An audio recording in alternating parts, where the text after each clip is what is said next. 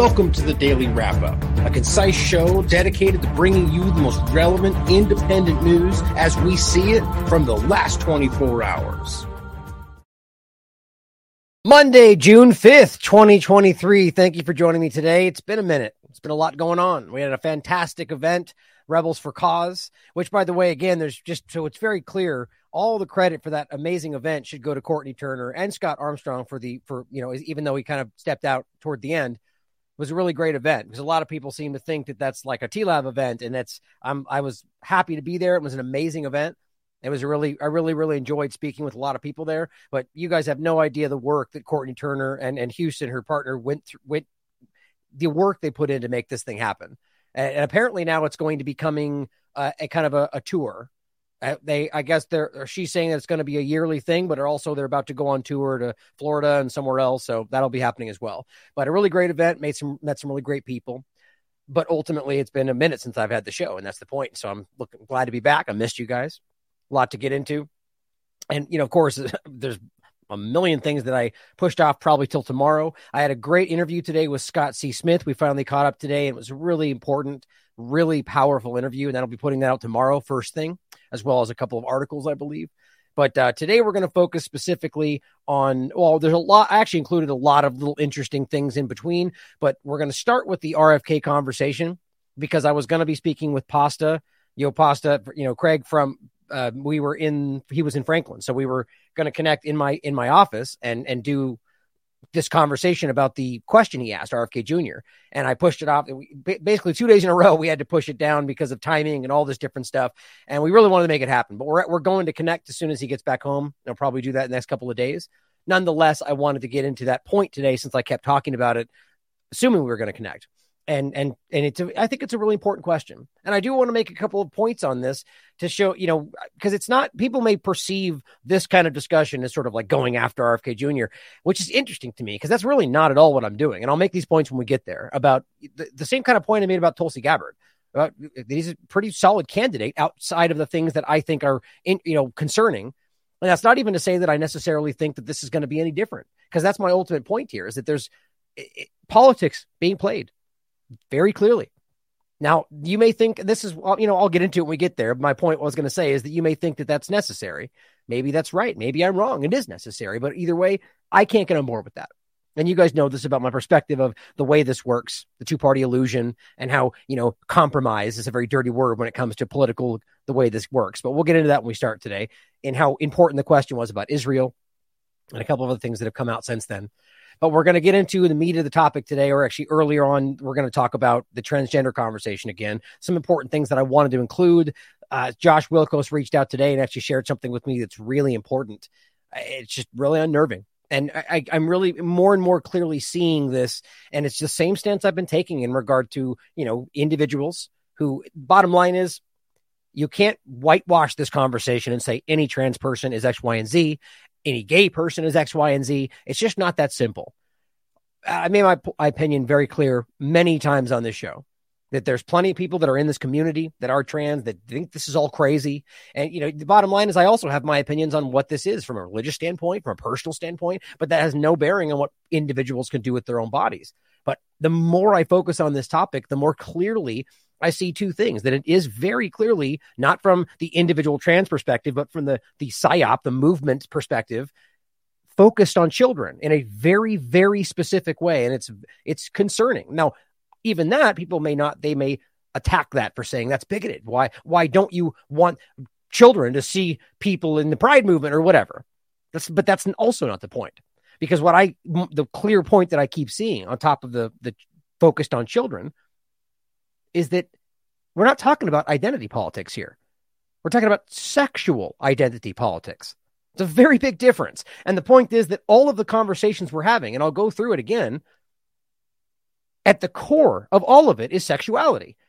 And again, you may be thinking, well, why is that a problem? Because you're talking to children that are prepubescent, and you do not, as much as you may actually have sexual feelings that you don't understand, the point is that you don't understand. And you're focusing on children that don't understand their sexuality and telling them you can make choices about your sexuality today. And then people may still think that's not bad, except when you realize that puberty blockers The very first step that they say is okay, and we're getting into that particularly, is dangerous and it lacks any long-term studies. Apparently, they don't care about that. We have a few other important things we're going to get into off the bat that I think are just important to knock out. And the second half of the show today is going to be focused on just the unbelievable reality that these COVID jabs are deadly, continuing to kill people, continuing to hurt people, continuing to maim people. That's not the crazy part. The crazy part is that continues to be debated.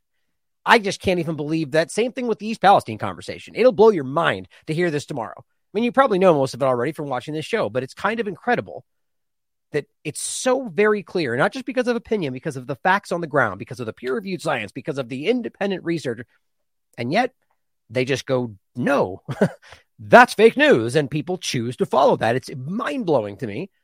But we're going to go through a lot more science and a lot more information regarding the true risk involved with these injections. Most of you probably already know this, but the immune system collapse and all the different things that are new studies are continuing to show. And not only are they not stopping, they're rolling this right back into new injections, and we'll barely touch on that to end today, but I will be getting to that new shot in one of the next couple of shows. Really do a deep dive on this new Sky, what was it called? Sky, I'll get to it in a second. The new shot that'll be coming out that's just an adaptation and taking more steps in the direction of nanoparticles and AI machine learning for the injections. It's really alarming. But as I said, let's start out today with the conversation of RFK Jr. Now, Pasta put this out. We'll play this first. And I just said he's out here asking the tough questions. The answer is important. And then I said, we'll be talking about this, which we didn't get to. We will, though. Now, good, shout out to Pasta in general. He's one of the very few people in this room with one of the leading presidential candidates in the country, right? That deserves respect in and of itself, regardless of, Pasta's opinion. He sees through a lot of this nonsense. We disagree on some things, voting and different things, but ultimately the reason he asked this question is because he knows that there's something important there that nobody else is asking. Now, why is that? Now, one of the things that bothers me about this is he asked an important question. It's obviously important. I mean, not only is it important, it's a question that you at least at one point would have expected any presidential candidate to be asked. It's been a long time since any corporate media channel asked anything about Israel-Palestine. You know why? Because it's a foregone conclusion. They won't be running for president if they don't support Israel. And you can let that mean whatever you think it means. The reality is that's a simple fact. Every single presidential candidate goes up and says, I stand for Israel. I support Israel. And it's very clear. The open apartheid, fascist, authoritarian state that all of the independent or just human rights organizations, Amnesty International, Human Rights Watch, B'Tselem, every single one of them call it that. And yet I stand with Israel no matter what. It doesn't make any sense. The illegal occupation of Palestine. No one disputes that. They just don't care. The UN always maintains it's an illegal occupation. Geneva Conventions argue that they have a right to armed rebellion. Not argue, state. Because it's an illegal occupation. So I don't know how far we continue to get away from this. Then the argument, and I'll let you listen to it, is that, I stand for Israel. It doesn't even mention Palestine. Now that bothers me. But that's a different thing. The point is that when he asked this question, you can see Dennis back there give him daggers with his eyes. Now, my thought would be, now it's my opinion, obviously, my thought would be, though, if all they want was softball questions, this isn't real. Now, again, my point ultimately is that maybe you think I'm wrong about that. Maybe RFK knows how to play the game and he knows what to say just to make sure he gets in that position and then everything will change. Well, I would love to believe that, and I'll hope that's the case.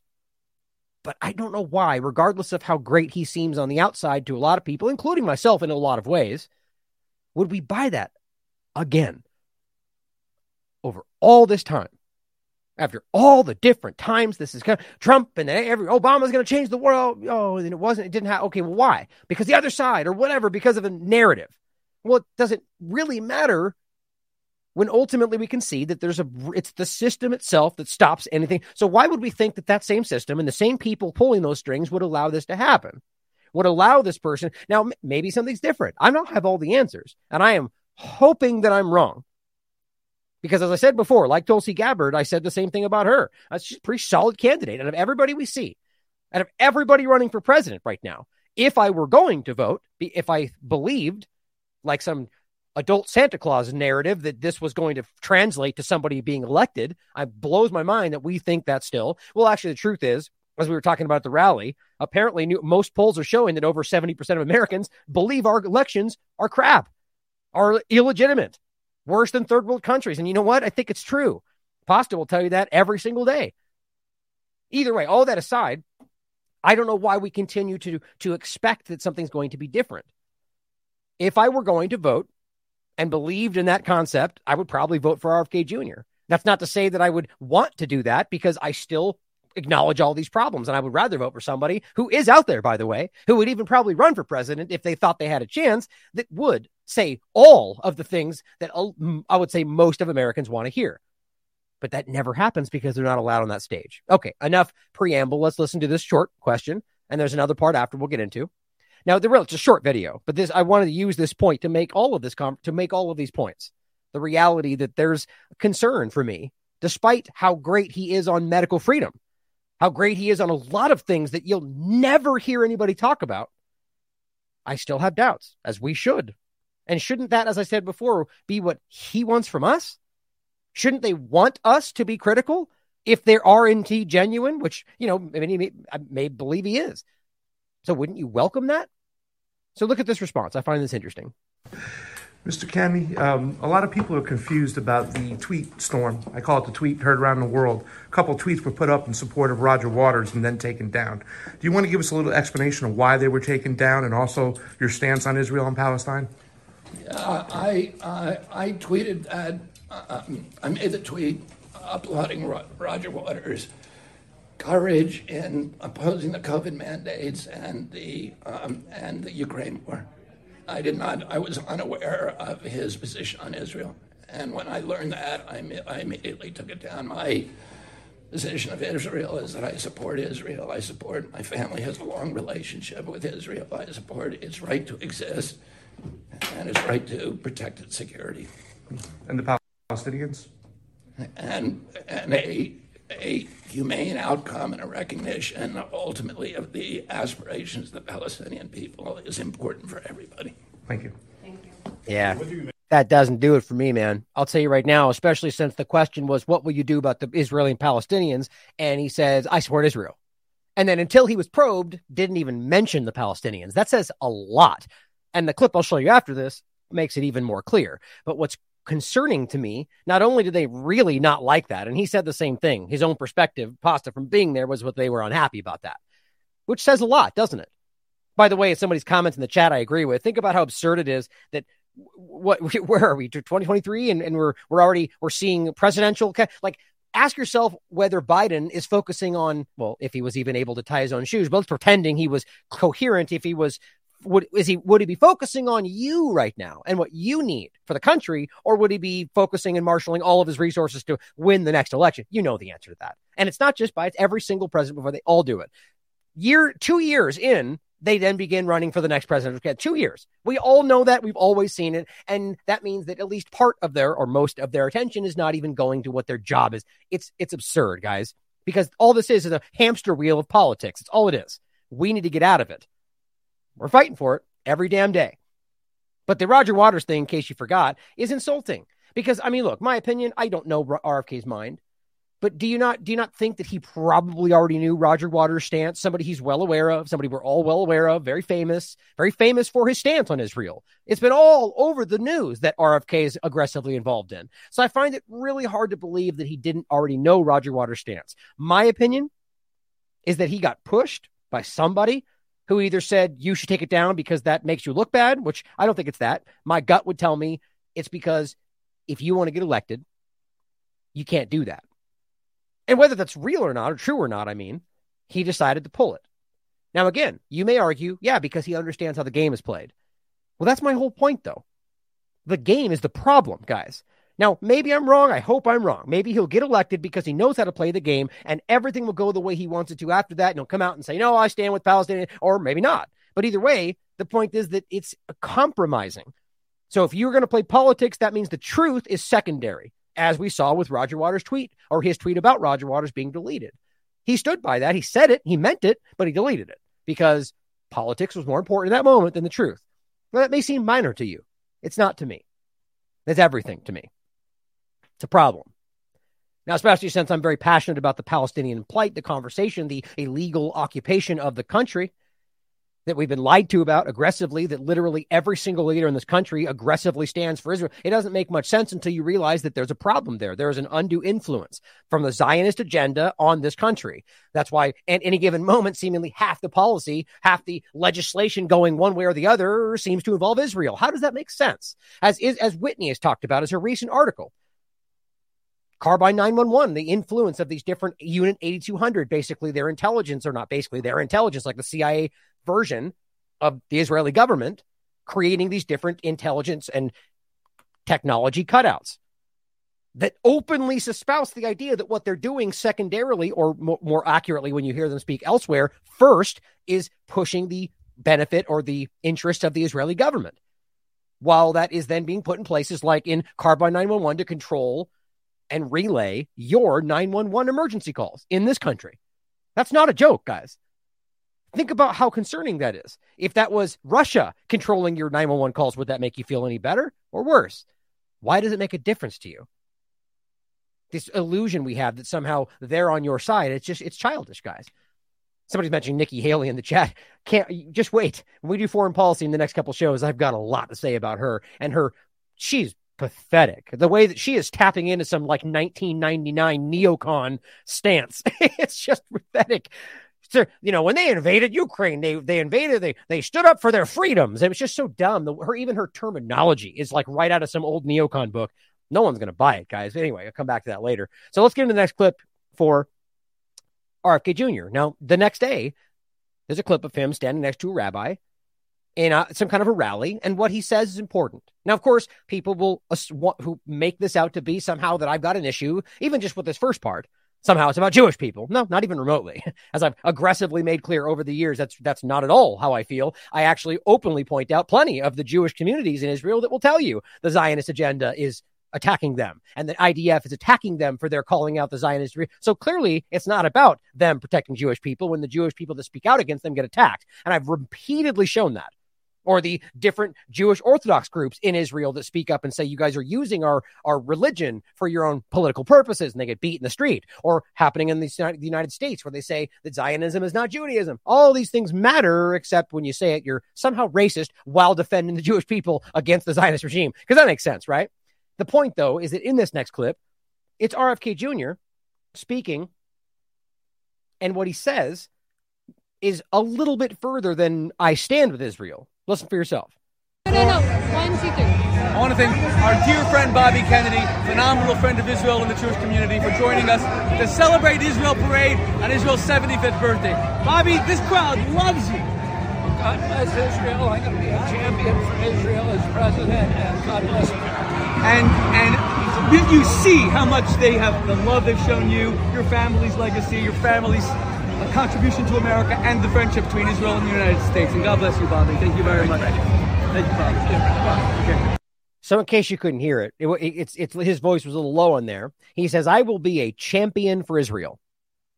That's a lot different than I stand with Israel. That's a lot different than, that means I'm going to fight for Israel's interests. That's what that means. Now, again, maybe he's just saying that. Maybe he's just doing this to get elected. That's completely up to you to decide. But I don't see him marching with Palestinian parades. I don't say, well, I mean, it's very clear. That's not what he stands with. Now, I find that to be a morally compromising stance. The world at this point finds that to be a morally compromising stance. That's not my opinion. It's very clear where the momentum is going. 30 seconds ago, it was Palestine's never existed. They're all terrorists. And people actually swallowed that. Not the case today. The Overton window on this situation has been shattered. This is the most openly fascist government in existence. Well, I guess you could argue that there's other governments that just don't call themselves that, maybe like the United States government or the German government or the UK government. The point is that they are openly fascist, and their own people are saying this. Their human rights groups are calling them this. They openly espouse the idea that there will never be a two-state solution, that the Palestinians shouldn't exist. They literally, one of these open extremists writing for the Times of Israel just wrote an entire article saying the entirety of Palestine and everyone in it should be obliterated. It's the only way to move forward. And then, of course, they deleted it because obvious reasons. Saying the quiet part out loud, right? The extremist kind of elimination concept. right? Because that's only supposed to be a one-way concept. They're not supposed. Obviously, you can see it. The world can see it. So I have a problem with that. But overall, I think it's important for people to come to their own conclusions about this because, I don't know. I don't know his inside of his mind, and I would never claim to. I hope I'm wrong because I will stand up. If I just like I said with Trump, why would anybody hope the opposite? That's just hate. That's just negativity. If RFK wins and steps in and changes the world for the better and makes everything great and fights for all the freedoms, well, who wouldn't want that? People that are petty, right? I would support Trump in a second if he actually followed through with everything he said he was going to do. And no, it wasn't just the Democrats who stopped him. That's the same thing I said of Obama. The Republicans wouldn't let him. No, you guys are falling for the two-party illusion.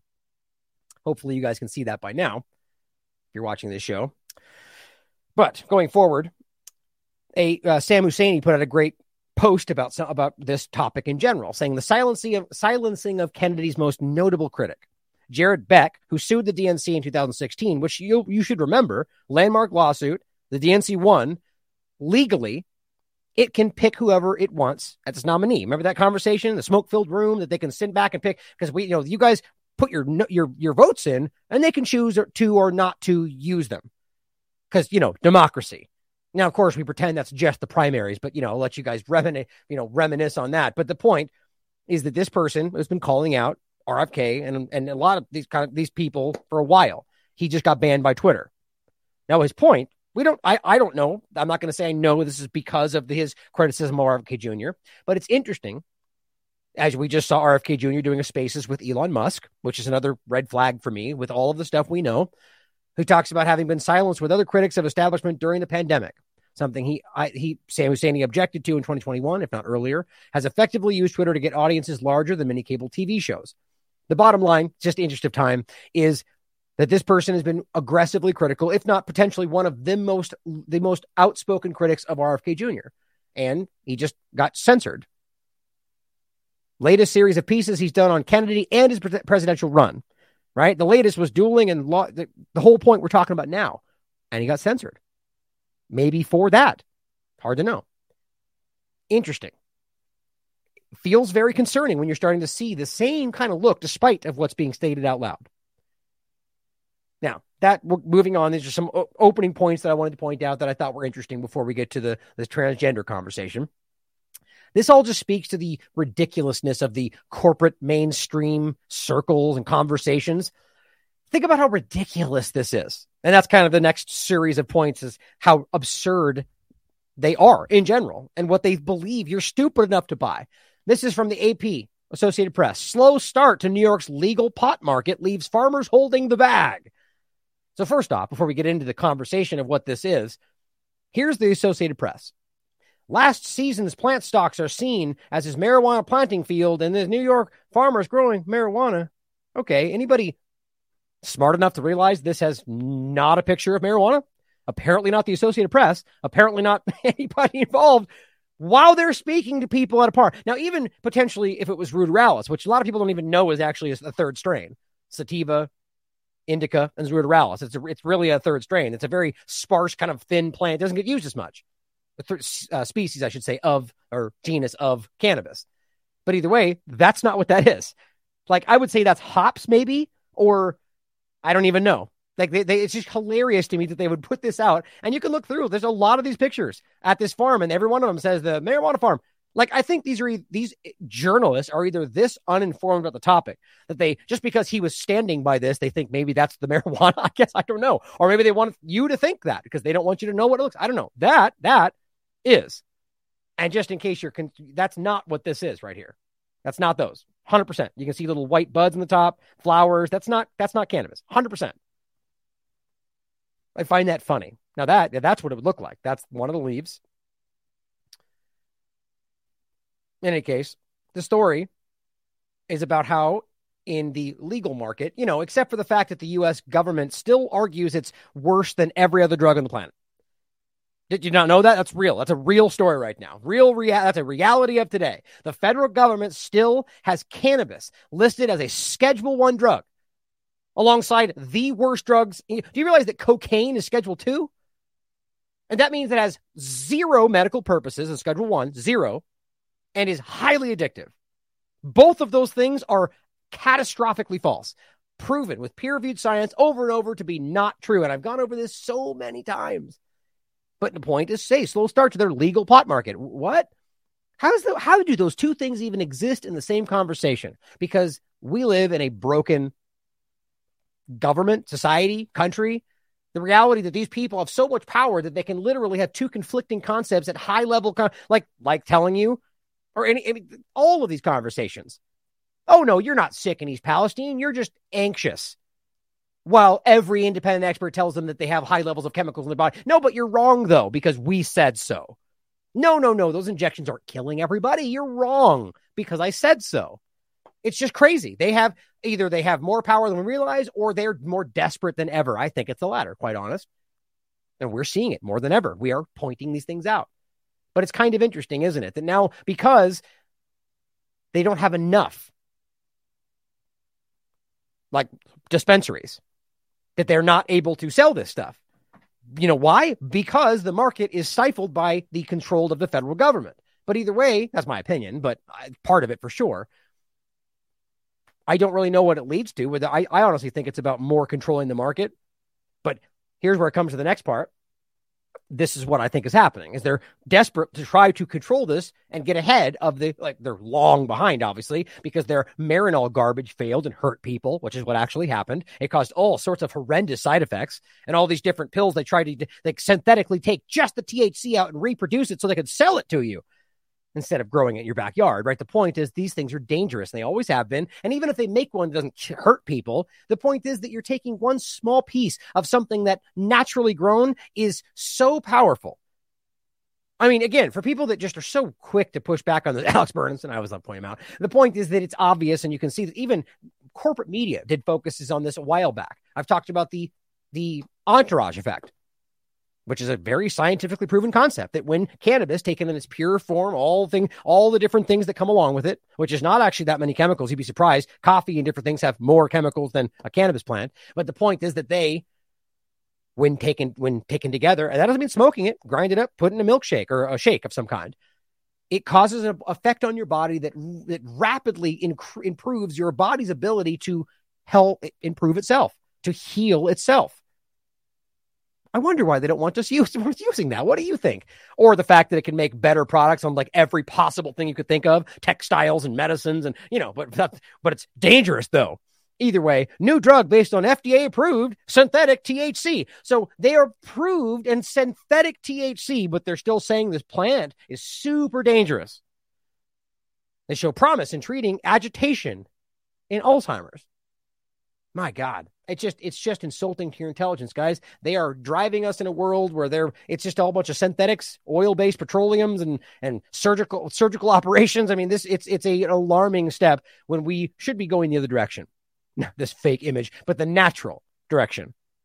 Because in my opinion, it's always better, at least with what we're staring at today. Now, on a similar note, of the artificial and the things that they're creating under the guise of helping is actually dramatically hurting. And that's always how this seems to be. Denny Rancourt, again, points out something that we've talked about before. He says, more proof, if you need it, that gluten diseases, very interesting, are an actual toxicity from the food industry poison, glyphosate. Wheat uses far more than most other crops. The point is that they are drenching this stuff in glyphosate. It's one of the largest crops around the country for the most part, and they are drenching this stuff in glyphosate, or specifically Roundup. And the scientific research is proving that this is, in fact, causing exactly what you think it is. All sorts of problems with your body. And it's not just these gluten diseases, but that's what this is focusing on. So all these things we're blaming on the fact that, you just have a gluten sensitivity. No, you've got a glyphosate poisoning problem. That's what we're really talking about.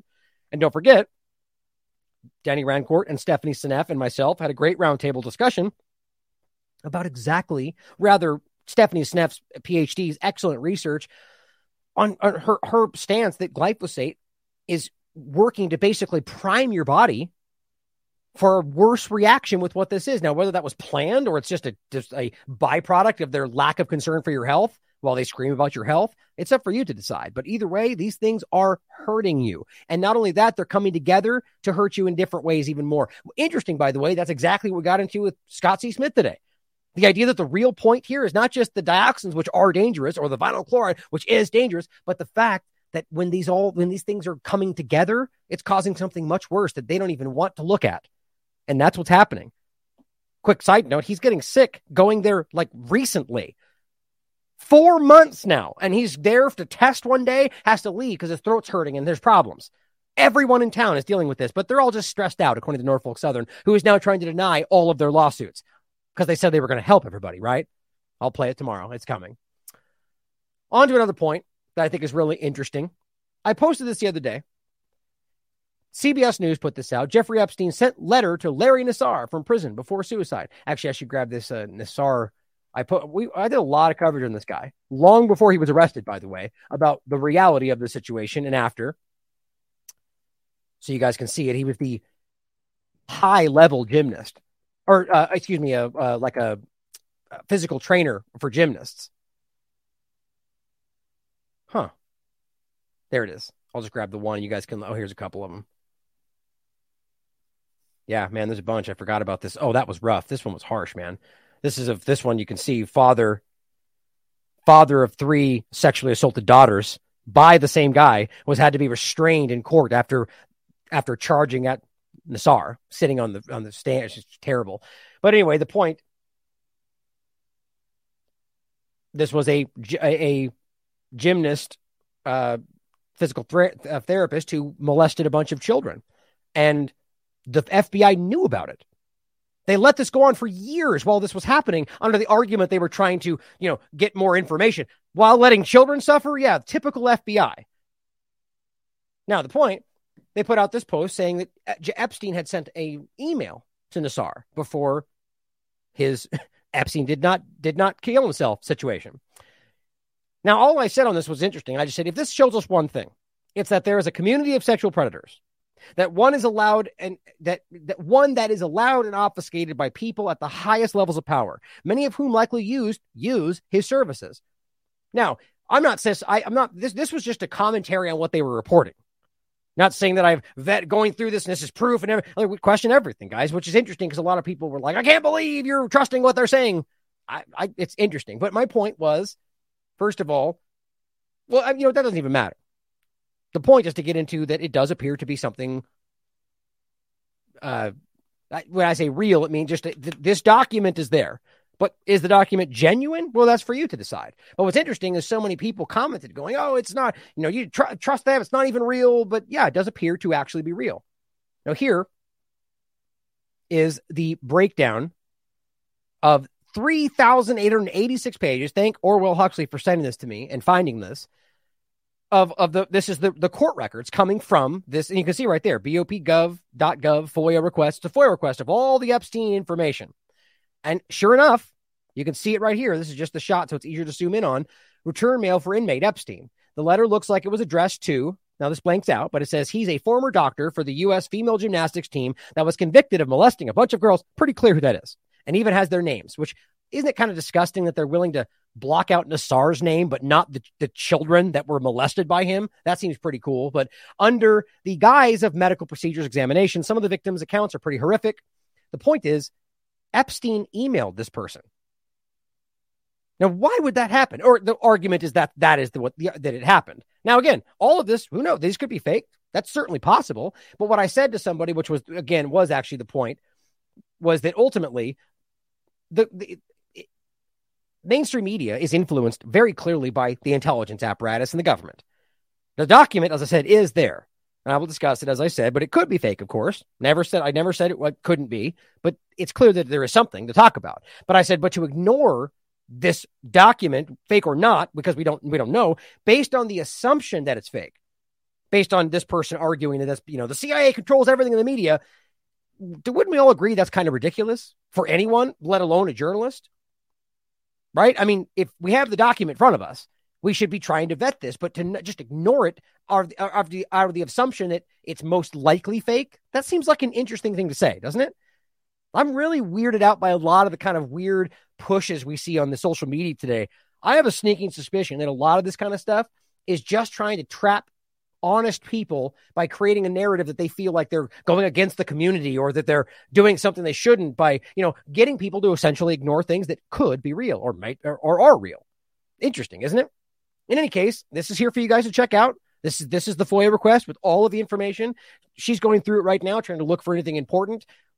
I just find this pretty incredible. And again, seeing as how this is the document that is within this information, think about the comment, right? I believe this very strongly. There is a community of sexual predators who are affluent, that are at the top of society, that have the resources and the wherewithal to get away with this. And they talk to each other. Why wouldn't they? Now, that's not my opinion. Whether or not these people are in that community, that's a different point. But we know this is existing because we see things like the Epstein conversation. We see things like, even going to people like Harvey Weinstein using Black Cube and all that. There's very clear overlaps.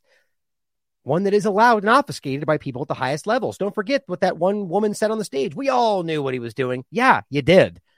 Nobody spoke up. Not the media, not the government, nobody. Until independent media made this a story.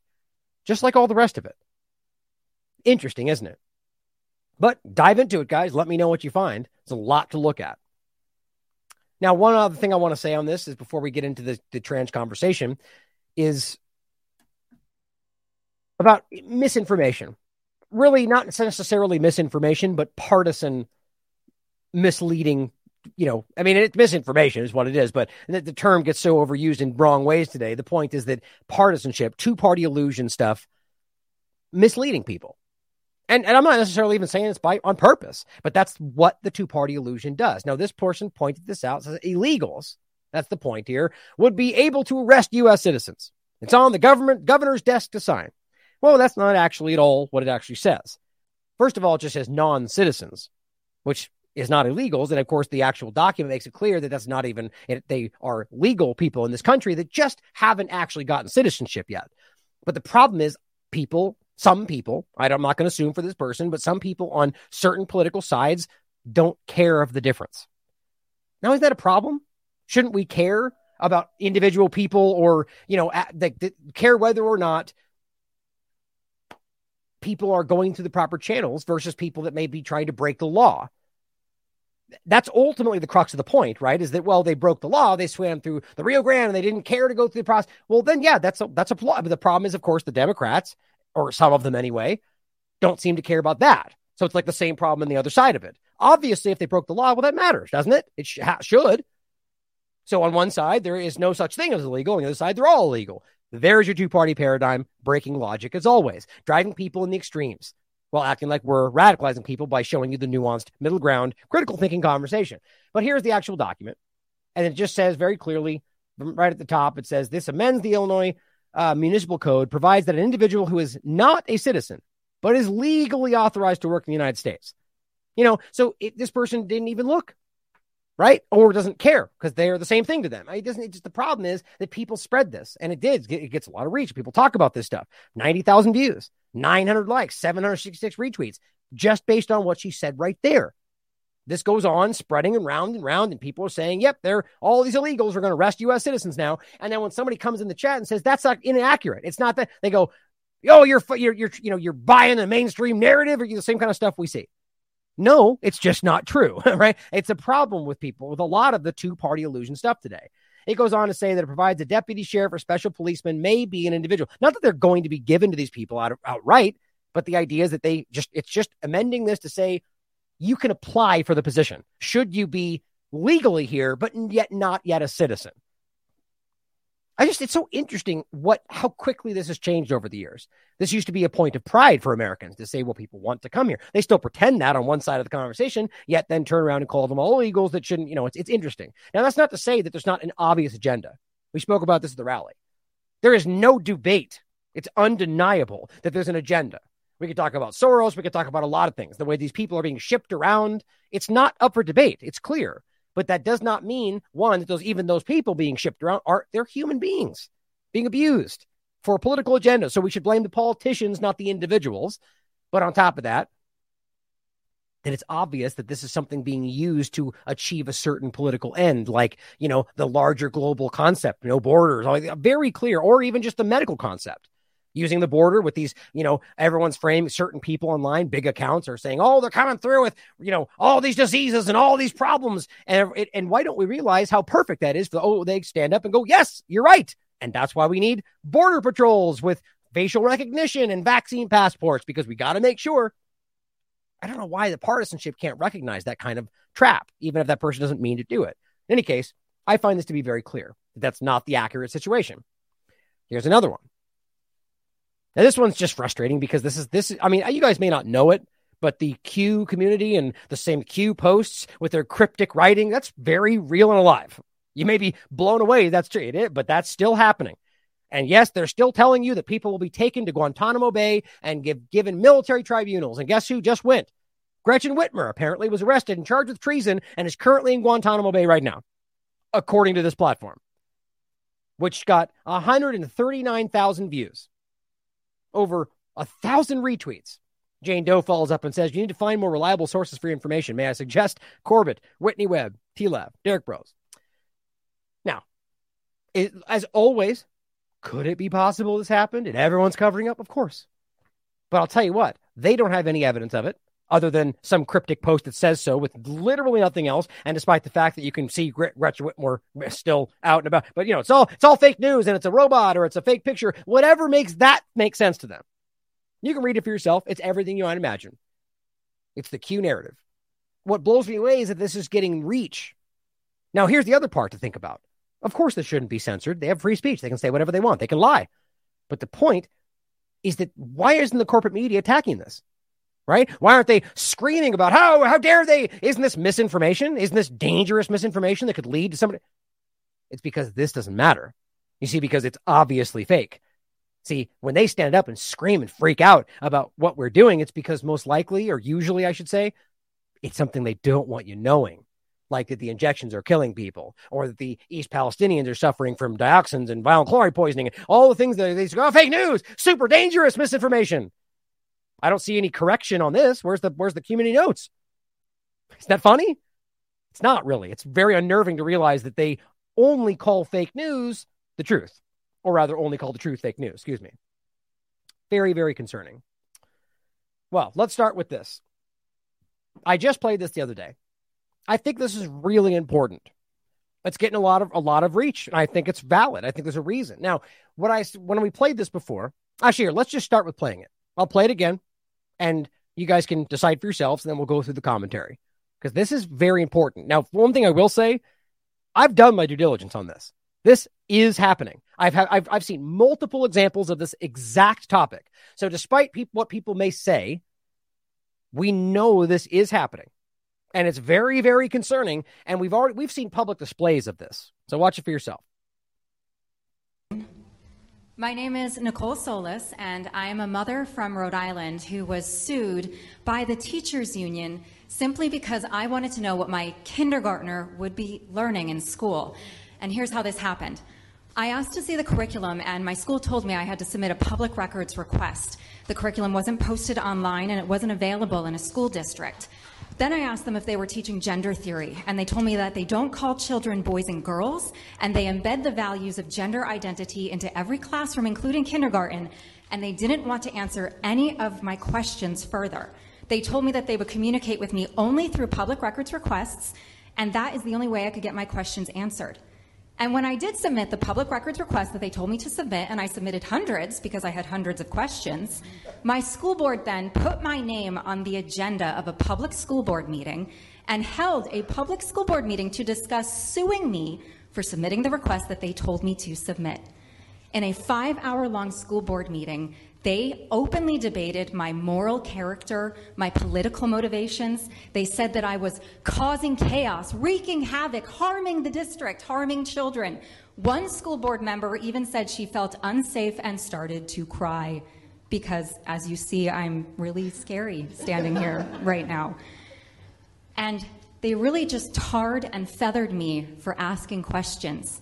And they had never met me before, and this was the first school board meeting that I had ever been to in my life. They wanted to send a message to other parents that if you ask questions, they will come after you. Well, at the end of this meeting, they decided that they wouldn't sue me for asking questions because they never intended on actually suing me. They just wanted to publicly humiliate me in a school board meeting that was a show trial.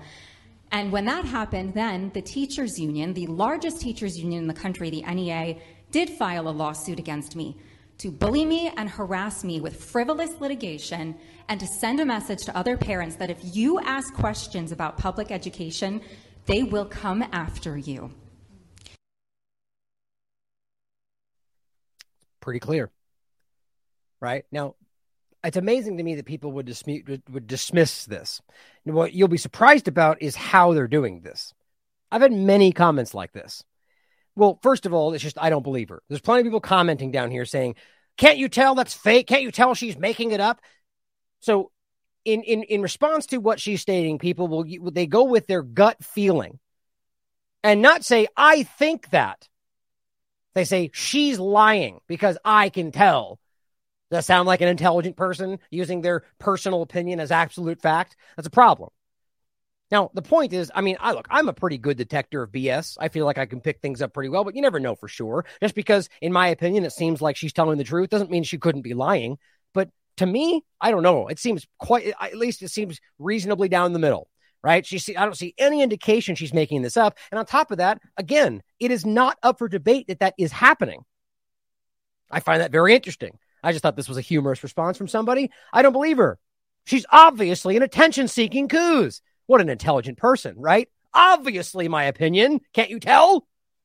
And then there's the best part. T-Lab, you have completely fallen for this blatant propaganda and quite frankly have been one of the most disappointing independent reporters of all time. I have literally zero respect for you and your work. It's great, huh? I said, cool. Thanks, man. I disagree. It's crazy. Like, clearly, and as I engage a little further, this is a trans person that's upset about the conversation, and this is how they react. And it just shows you that it's like, what's funny about that is, obviously there's plenty of people that don't like my platform, that don't like me, that think, oh, I talk too much, or I blah, blah, blah, blah, blah. But I'm pretty sure we're other than the suppression and attacks and all that, doing pretty well. I think we got a pretty good reach for an independent platform that's not, when we're literally getting the same interviews as people on the corporate media, I think we're doing pretty well. So I just think it's obviously, I don't care what this person says. I think it's hilarious that people are that emotionally wrapped up in this to the point where they get so angry based on the opinion to say, you're so terrible, worst ever on the planet, showing you their hyperbolic, assumptive perspective. It's hilarious. Now, anyway, I said this is one of the most clear examples of how this entire movement has been weaponized. You become the persecutor the moment you even have questions, which, again, I've seen numerous videos of people just simply asking a basic question and the way that they get responded to, both in the vaccine conversation as well as this. It shows you that you're not allowed to question this stuff. This is dangerous. And as I said, it feels a bit like a runaway train of a political agenda. Not to say that they care at all about that, but the point is that this is something that I think has clearly gotten out of control, as we'll show you another point in a minute. As I think Jordan Peterson point, the fringe always consumes the fringe. And I think this is what we're seeing is these people are getting so out of control, so militant and rabid with this whole thing. Not every trans person, but the people wrapped up in this movement, that they're consuming other parts of that very movement because they don't do what they're supposed to do. Because apparently that's how this is going now. This trans element is setting the tone for all the rest of it. And they're attacking people within this community because they're not saying the right thing or doing the right thing. Or now lesbians are a problem because they're undermining trans. And these conversations are being had. It's very concerning. I showed you this as well. This is from 2020, but nonetheless. Janet Street Porter points out, thinking of children as state assets may be the way forward. Of course, her argument is that we just want to protect them, you conspiracy theorists. Well, it's kind of irrelevant, isn't it? It's not about whether you have good intentions or not. It's about the simple idea that the state having any kind of control over your kids in this way, or rather seeing them as assets of the state, meaning they have complete control, agency over what happens, is a problem. Whether or not you have good intentions, which I find hard to believe based on plenty of things I've pointed out. It simply means that at some point, anybody, anywhere who has that power could choose to do something that they, under the guise that it's of their best interest, could do what they want. Of course, you know that anybody with two brain cells rubbed together are aware that that's possible. Of course, when you talk about it with fake news, because of agendas and politics. Well, here is a very concerning point. This was posted by Orwell Huxley. I think I've played this before, actually. This was posted 2 years ago. It's simply a mom standing up to discuss what this book is relaying to children in elementary school. Well, in this case, 15-year-old. So this would be high school, early high school. The point is that this book is also being given to lots of younger kids and so on, being read by drag queen story time and so on. And by the way, the reason I picked those pictures today is not, we're going to get into in general, is not because that a trans person reading to kids is inherently problematic. It is to some people. It's the sexualization of it. It is the clothing, their lingerie type clothing, and the fact that one of those images I have on the screen today, or on the main image, as it's a pretty famous case in this, is of the transgender person, or rather a drag queen, sitting in front of young children with a short skirt and their genitals hanging right out. It's blurred, of course, right in front of a little 3-4-year-old kid. And of course, they followed up going, okay, we need to institute some dress codes. So yeah, you don't say. The point is that the whole problem about this is not that just the trans person being, or rather a drag queen in front of it. It's the point that everything that's happening is inherently sexual. Again, this is the idea. LGBTQ, right? What does L stand for? Lesbian. Okay, well, what makes it, what is our defining characteristic of a lesbian? They have sex with women. They are attracted to women. Is there anything else? Is it because they have a certain color hair? No, it's obviously about sexuality. Okay? Gay. Same point. What are the defining characteristics? They have sex with men. They're attracted to men. And then again, I always point out B is so hilariously contradictory to the whole thing because it implies there's only two sides. Binary, you're bi. It's just so stupid they keep that in there, but they can't remove it now because then they're not inclusive. It's hilarious. They've trapped themselves in so many ways. But what's the point? What does bi mean? Well, it means that you have sex with both sides. Okay, so at what point are we getting to something that's not inherently about sex? None of it. Every single one of these, including trans, is about the idea of your sexual identity, which they'll be clear about. Okay, then explain to me why this should be presented to children. What they're trying to say is it's about, inclusivity and showing them that people can be what they want. But that's not what's happening, though. It's not just saying, understand that there are these kind of people and they exist too. It's a overwhelming focus on the idea of what all of this is. And books like this are being given to children. Not every single one of them, but plenty of them. We've shown you an endless amount of them in the UK and the United States where they're talking about overtly sexual content. In fact, content that is so far above and beyond just sexuality. It's fetish. It is extreme. Listen to her for yourself. I'm a parent of 4 Hillsborough County students, and I am baffled by the book, The Bluest Eye, and that it has made it through so many checkpoints and has still managed to land in the hands of our children, my daughter, 15 years old. And I would ask if any parents are in the room, I would love to warn you to shield your ears because it is very graphic. So I went and researched the book, and here's part of the review. Quote, graphic details given about incestuous rape. The book graphically discusses many sexual topics, including orgasms, prostitution, incest, rape, nudity, pornography, molestation, pedophilia, masturbation, sexual dreams, homosexuality, bestiality, and sodomy, unquote. Like, let's just every single one of those is a problem for a prepubescent child. Now, you could argue 15 is not the same thing, but either way, we're talking about a minor. But explain for me why bestiality, for example, would even have a place in this conversation. Nobody could give you a valid argument for why that should be included. Acceptance, or that'd be the best you're probably going to get. So why is it in there? Why is it being presented to children? I could give you all sorts of guesses. Quite frankly, I think it's something quite dark and sinister, but you can decide for yourself. I'm not interested in sheltering my kids from awful realities that exist in life. We aren't afraid to talk to them about rape, pornography, and violence. But I'm also not interested in spewing the graphic, explicit cesspools of sexual perversity in front of them. These students deserve our protection from this. There is no innocence. Is there no innocence to safeguard anymore? If this is reasonable material to put in front of our kids, where is your line? And at what point is this too much?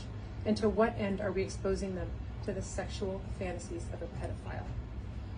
God, It's just that's what this is, by the way. The person's a pedophile. We've talked about this book. I mean, it's completely unnerving. On a quick side note, I'm going to try to reach out. I can't remember his name off the top of my head in the moment, but I'm going to try to. I got his info. I'm going to reach out to him for an interview. I saw him at the rally over the last couple of days, and he did this fascinating conversation. It's horrific, but it's very interesting. There's a lot of good information about what he calls what they call the ACE score, which is Adverse Childhood Event, and that includes violence and sexual abuse and everything. And the point he made is this is not only dismissed, despite very clear evidence that it has a direct effect on your personality, on the actions you take in life, on the kind of things that, all this stuff. But they just laughed this person in with this very clear study, proving that it was clear, and the community just didn't want to look at it. The point is that he shows in this discussion that when you talk about the LGBTQ community, that they have dramatically more of those events in their lives by the vast majority. Like if, I forget what the numbers were. Again, I don't want to misquote it because I'll have him on for interview, but he talked about the average person, the average child today having many of them, which is disgusting to think about. Multiple examples. Most kids have some kind of sexual abuse. How is that even? It's crazy. But when you look at the LGBTQ community, it's dramatically more than that per individual. And he argues that that's largely why these people end up in these positions. And that's an interesting thing to think about. You can disagree. But it's a valid point to be made about whether, asking whether that is playing a factor, right? So when you're confronting young children with these kind of dramatic and especially at that young age, that's one of the points he even made in this presentation. The average kid is presented on the online today with extreme, not just graphic, but just like fetish type pornography well before they're even able to understand what they're looking at, and that alone has an effect on who they become. And this is what's being given to them in books. I ask you to bear with me, as I have never in my life said words like this out loud. She's and reading as a from the mother book. of 4 daughters, this sickens me. And I quote from page 178 to 180 from a letter to God from the pedophile called Soped. Final thoughts? Let me tell you now about the breasts of little girls, the buds, mean little buds resisting touch, springing like rubber, but aggressive, daring me to touch, commanding me to touch. I couldn't, as you must recall, keep my hands, my mouth off them. Salt, sweet. Someday I will die. The little girls are the only things I'll miss. Do you know when I touched their sturdy little tits and bit them? Just a little. I felt I was being friendly, playful. And That's hypocrisy. My children have been asked to read this. Thank you. Thank you. So you get the absurdity of what just happened, right? She's literally being, be careful, be careful. There's children in the room. That's what this person just told her. The school board. The same school board that is approved this book for children in schools says, whoa, whoa, whoa, you can't say this in front of kids. I mean, how did you even make sense of that? It's absolutely mind-blowing. Here's another example. This is of a school, and this is a recent discussion of the Pride Month conversation. Now, this is an important point to make on all this. What we're talking about here is not the issue that they're acknowledging that people are gay and lesbian and trans, and they can celebrating this. It is the wild overrepresentation, and then again that what this ultimately is about is sexuality. That's what again. There's no disputing that. And again, these are the flags that include the light pink, light blue, and the colors, which we've proven on the show were originally come from the minor attracted persons flag. That's what it was in 2009, I think, and they voted for it. That's what it is. Now, of course, they argue it just stands for trans. Now, maybe they don't know that. I find that hard to believe. But ultimately, what you're going to see is a school with young kids, and the way these teachers are promoting this, let's let it speak for itself.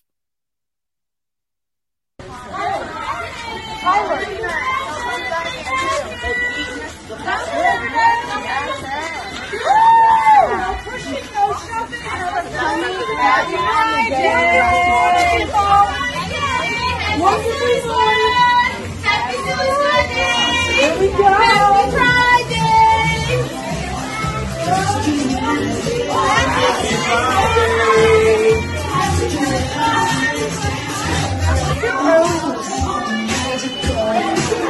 It's in the air, it's in my blood, it's stretching on.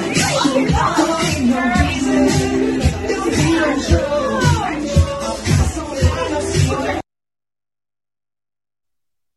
Now, what does that look like to you? Right. I mean, like, do they do this same thing for other discuss? I mean, it's obviously this is an overrepresentation, and it's so in front, it's so forced, it's so in your face. And all of this has to do with sexuality. Why is this being presented to them in such an aggressive manner when they're children? And the problem we're going to get to next is, even if you dispute all of what we're talking about and say, Ryan, you're missing the whole point. It's just about celebrating people's identity. Okay. The problem, I disagree with that, but the problem is that what's happening is they are indeed focusing on children, minors, as young as these kids for puberty blockers, which despite all the narrative, which again, always narrative versus fact, these are dangerous. There's no long-term studies, and the studies we do have show all sorts of problems. Even Reuters and Associated Press, which I just went over in my last show, make these same arguments that they potentially could lead to infertility, that they're having all sorts of long-term lasting effects, that it basically freezes their sexual glands in a young it's crazy. This is not my opinion. This comes from the highest level science that exists. And the point is they don't even know what's going to happen in 30 years because they have never studied it. Sort of sounds familiar, doesn't it?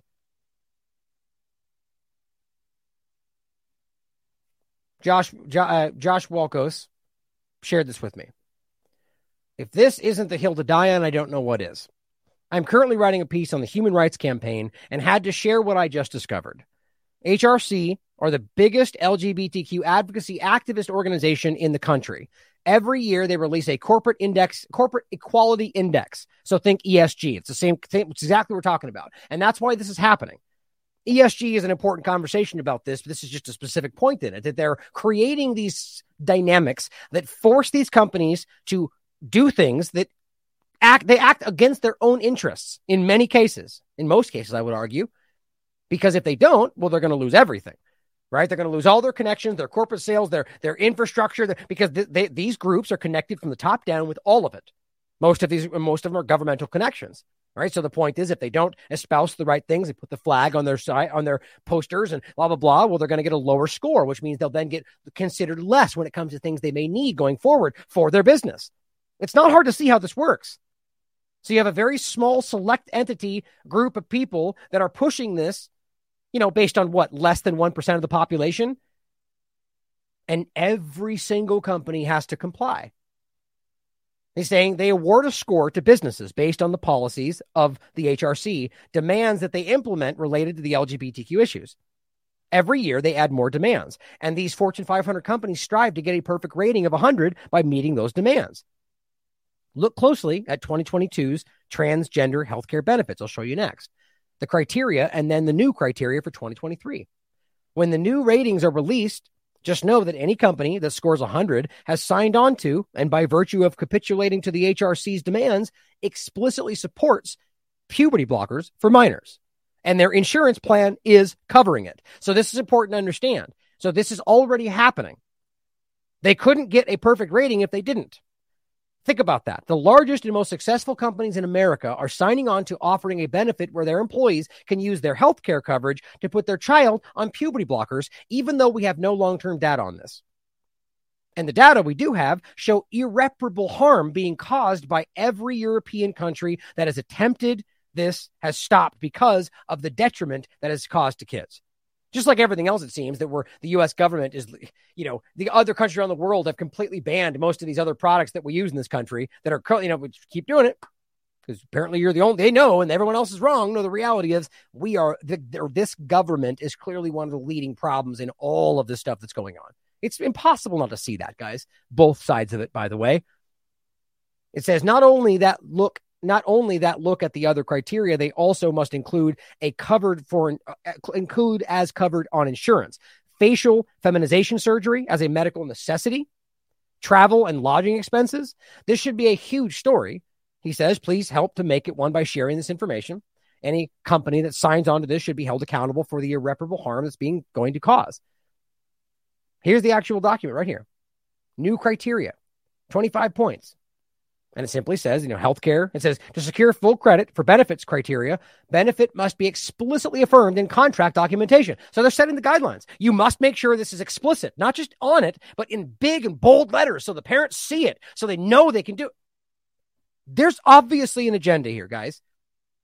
It says available to all benefits eligible U.S. employees in areas where more than one health insurance plan is available. At least one inclusive plan must be available. It says equal health coverage for transgender individuals without exclusion for medically necessary care. 15 is your age. Based coverage must include the following mental health benefits: pharmaceutical coverage, puberty blockers for youth, hormone replacement therapies. So both, right? So puberty blockers, which we know, we just went over this and using some of Josh Walko's work, actually. We know these things are dangerous now. And even the high-level conversations. Actually, we've talked about the people at this leading group. These people that are inside the leading transgender clinics. 3 of these doctors, including the vice president, have spoken up and said, we are being sloppy. People are giving these things to kids that might just be confused. That's what they're telling people. That's recent. And yet they stay because they still argue that they agree that this should be an option, that some people need it. But even those people are telling you that they are being sloppy and careless and giving it to pretty much anybody that comes in. How do you not see that as an agenda? I literally just talked about this. If you want to check it out, it was this show right here. Just went over this right on their own. That's from Reuters that reported that. So the problem is that then they also have hormone therapy. So that is the exponentially more damaging and dangerous. And that's even being argued that it should be also given to minors. And in some cases, it already has. In some cases, they've already allowed surgeries, right? They've talked about for 15 and up, I believe, mastectomy, the breast removal. But they've also talked about this in some cases, 16-year-olds have had full transgender surgeries, minors. Now, here is one of the images we used on the front, which just so people know that this is not fake. This is a photo shows drag queen story hour performer in miniskirt exposing crotch as children sit close by. The library acknowledged the need for a performer dress code, which they clearly have still not done, but, they want you to think they care. But the point is simple, that this person sat down and nobody seemed to care. Look at this child staring right at her. I mean, this is a man with a penis. That's what's happening. I just don't even understand why this is not the most obvious thing in the world. I think it is for most people. Now, this is the exact point right here. Riley Gaines has been fighting this. Not all transgender people, but the reality of how this agenda is hurting things like female sports. But the point is this is not even about that. This is about the point we were talking about in regard to the YMCA, about how there are young girls, 7, 6 years old, who are being confronted with full male nudity in their showers at the YMCA. And then when they are traumatized by that, screaming, crying, they go out and their parents complain. They go, you're a bigot. They're allowed to be there. That's not a joke. That happened. There's two separate YMCA stories that I just talked about. Real story. So here she is pointing this out. We'll start with this. This is the story. This is a school board pays a family $125,000 after punishing a father simply for misgendering a kid. That's it. They fired him. They lost his job. They kicked him out of the school. All this different stuff because he said misgendered. That's a real story. You can read this for yourself. But he won, and he got reinstated. Speaking out against trans students. The point in which, again, isn't that free speech? Apparently not today. The bottom line is that the judge ruled that they were right. So the point, you have to remember that there are still people that can see that they have a job that's more so about, can see past the politics in some cases. Maybe you could just argue it was a Republican job. Who knows? But the bottom line is this person won. So what Riley Gaines says is so happy for volleyball player and friend Blake Allen, who is the actual girl volleyball player that she's talking about. The father was the one that got fired for feeling uneasy undressing next to a boy in her locker room, which is the truth. It's not it's a man or a boy in this case. They're both two different conversations, but I'm saying in this case, it's either a man or a boy who are fully still a man or a boy who are identifying as a woman. And that somehow is okay for people today, despite the fact that, narrative aside, that used to be completely unacceptable. And you see how this works. Simply because of a narrative, suddenly you're the bad person for saying the same thing we all used to think. That's how this works. She was suspended from school for being uncomfortable about that. And her dad, we just pointed out, lost his job. They told her she would only be let back if she publicly apologized for her feeling uncomfortable around a naked kid, a boy. And she says in 2023, it's 2023 and legal action is necessary to uphold the ability for girls to give consent when it comes to disrobing in front of or being exposed to the opposite sex. Really try to put your politics aside and recognize how spot on that is. The problem is that people who don't want to hear it won't. They think, oh, Riley Gaines, a Nazi, white supremacist, whatever their dumb narrative is. But the point is that's so obviously the case. How does the fact that this person just decides one day to be something different matter at all when it comes to the fact that you're still exposing genitals in front of young girls? I don't even understand. And the point is that everybody somewhere truly knows that. Then you add to the conversation, what if that person's lying? Because you can't know that. But of course, they won't admit that because then it admits the reality of the problem in all this, that it's completely subjective. Well, here's where it gets even more concerning. When you can see that this is being mobilized by the governments like the United States government to be some new form of regime change tactic or some form. It's the same kind of thing we see everywhere else. Biden now wants to sanction Uganda because its government passed an anti-LGBT law. Think about how ridiculous that is. So again, you don't want to be the policeman of the world? How often does that not seem likely? Obviously, even Trump said this and then carried on being the policeman of the world, despite them not having that authority. If the government passed this law, or you're the ones pretending that's because the people wanted it and they're just representing their people. Of course, when you don't want that, you say the opposite. The point, though, is that the government passed this. What right do you have to step in and say, we personally, from a morally stand, we disagree.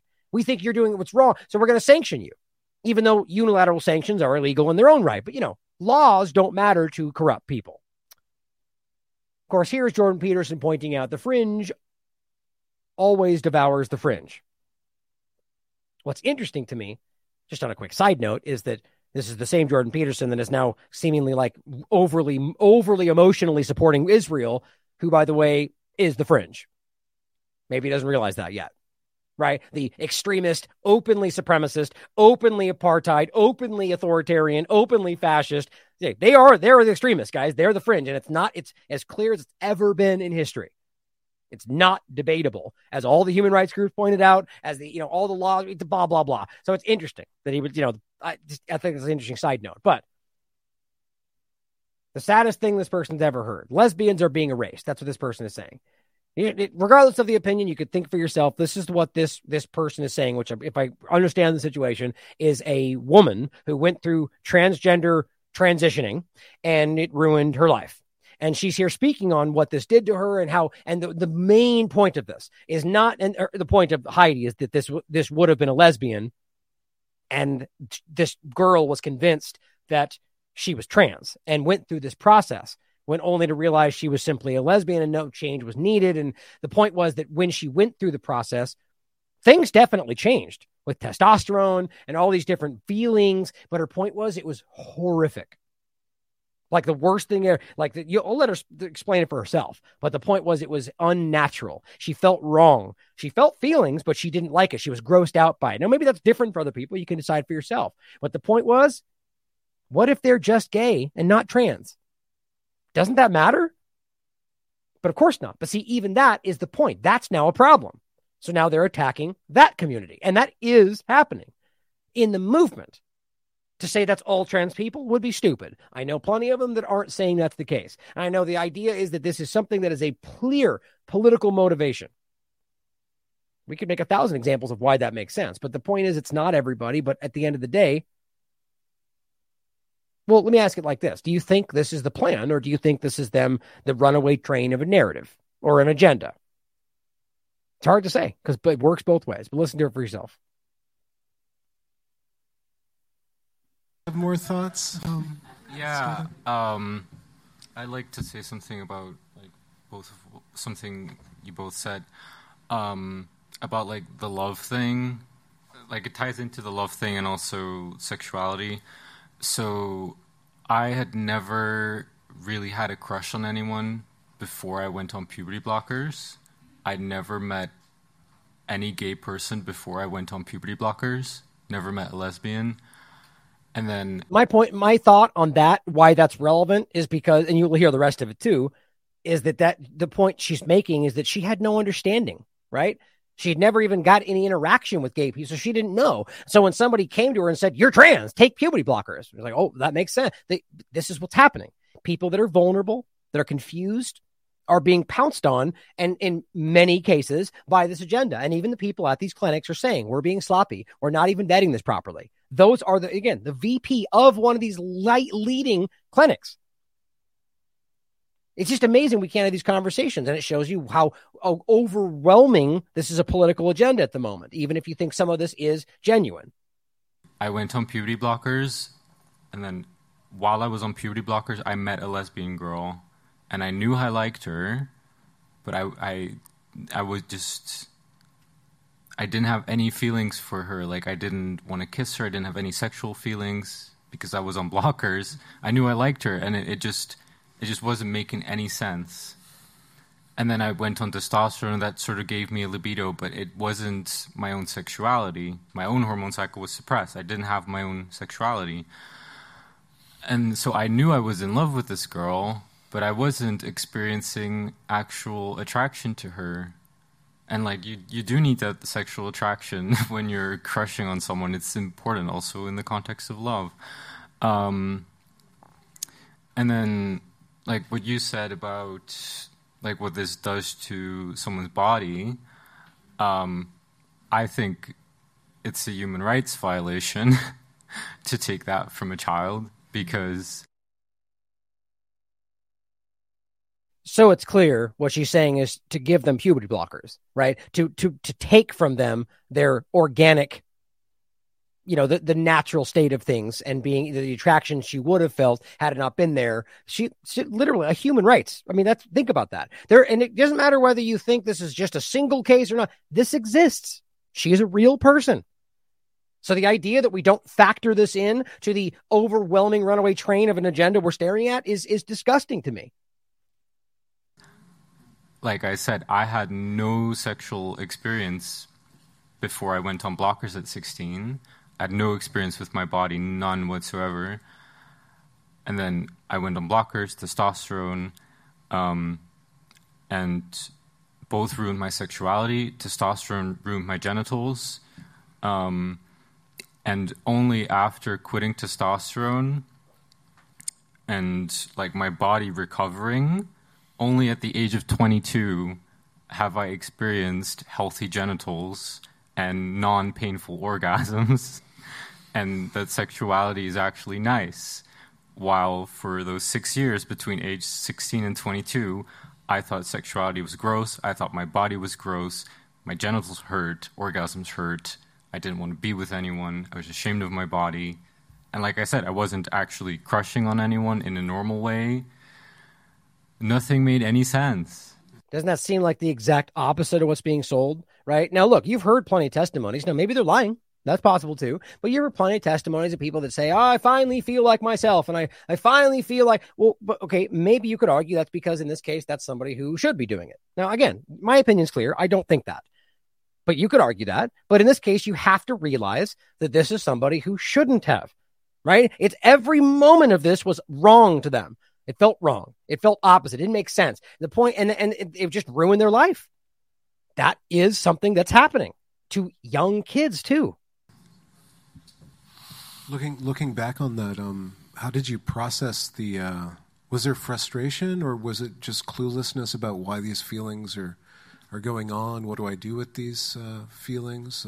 It seems like with that crush, you had desire, but it could only go so far. So. I felt blocked. You felt blocked. Even when I was on testosterone, I felt blocked because I knew I liked her, but I did not even have, like, she would, maybe a bit much, but like she would try to kiss me, and I would be like, well, I like her, so I should be enjoying this, but it wasn't doing anything to me.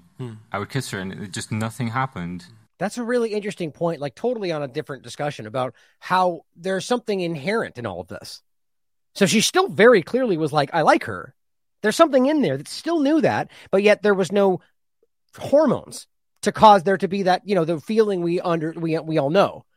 That's very interesting. Well, I knew I liked her and I was like obsessed with her, but my own sexuality wasn't there. And I now know the difference because I now have my own hormone cycle and I have my own sexuality and just everything is different. And now I understand what other people experience. Oh. And now it's like, oh, now I get it. God, that's so sad. It's I've heard many stories such as yours, and I just can't get my head around. I can't get my head around it. But thank you for sharing. Wow. I mean, that's just so depressing and sad. You know, I mean, that, and clearly her voice is still deep, right? I don't think that's ever going to come back. That's just crazy. I mean, I don't know, but it's just pretty unnerving. Last couple points on this, and Wokeness points something out that I thought was pretty interesting, and I've looked up most of these, and it's crazy to think about. So what's the big argument being made here is that they're being oppressed. They're being murdered in the streets, and they're being taken out. What's interesting is this person simply points out, well, 145 calendar days throughout the year dedicated to LGBTQ. Is that what oppression looks like? Isn't that an interesting point? Right? I mean, you got the entire month of June, the Pride Month, of course, but you got like things like the Day of Silence on April 14th. You look these up; they're all LGBTQ holidays or some kind of very tangential concept. Look how many of those. I mean, that's really ridiculous. Not because some people don't deserve a day, but how obviously that's not. Again, less than 1% of the population. And now there's 145 different days throughout the year. That's almost half the year.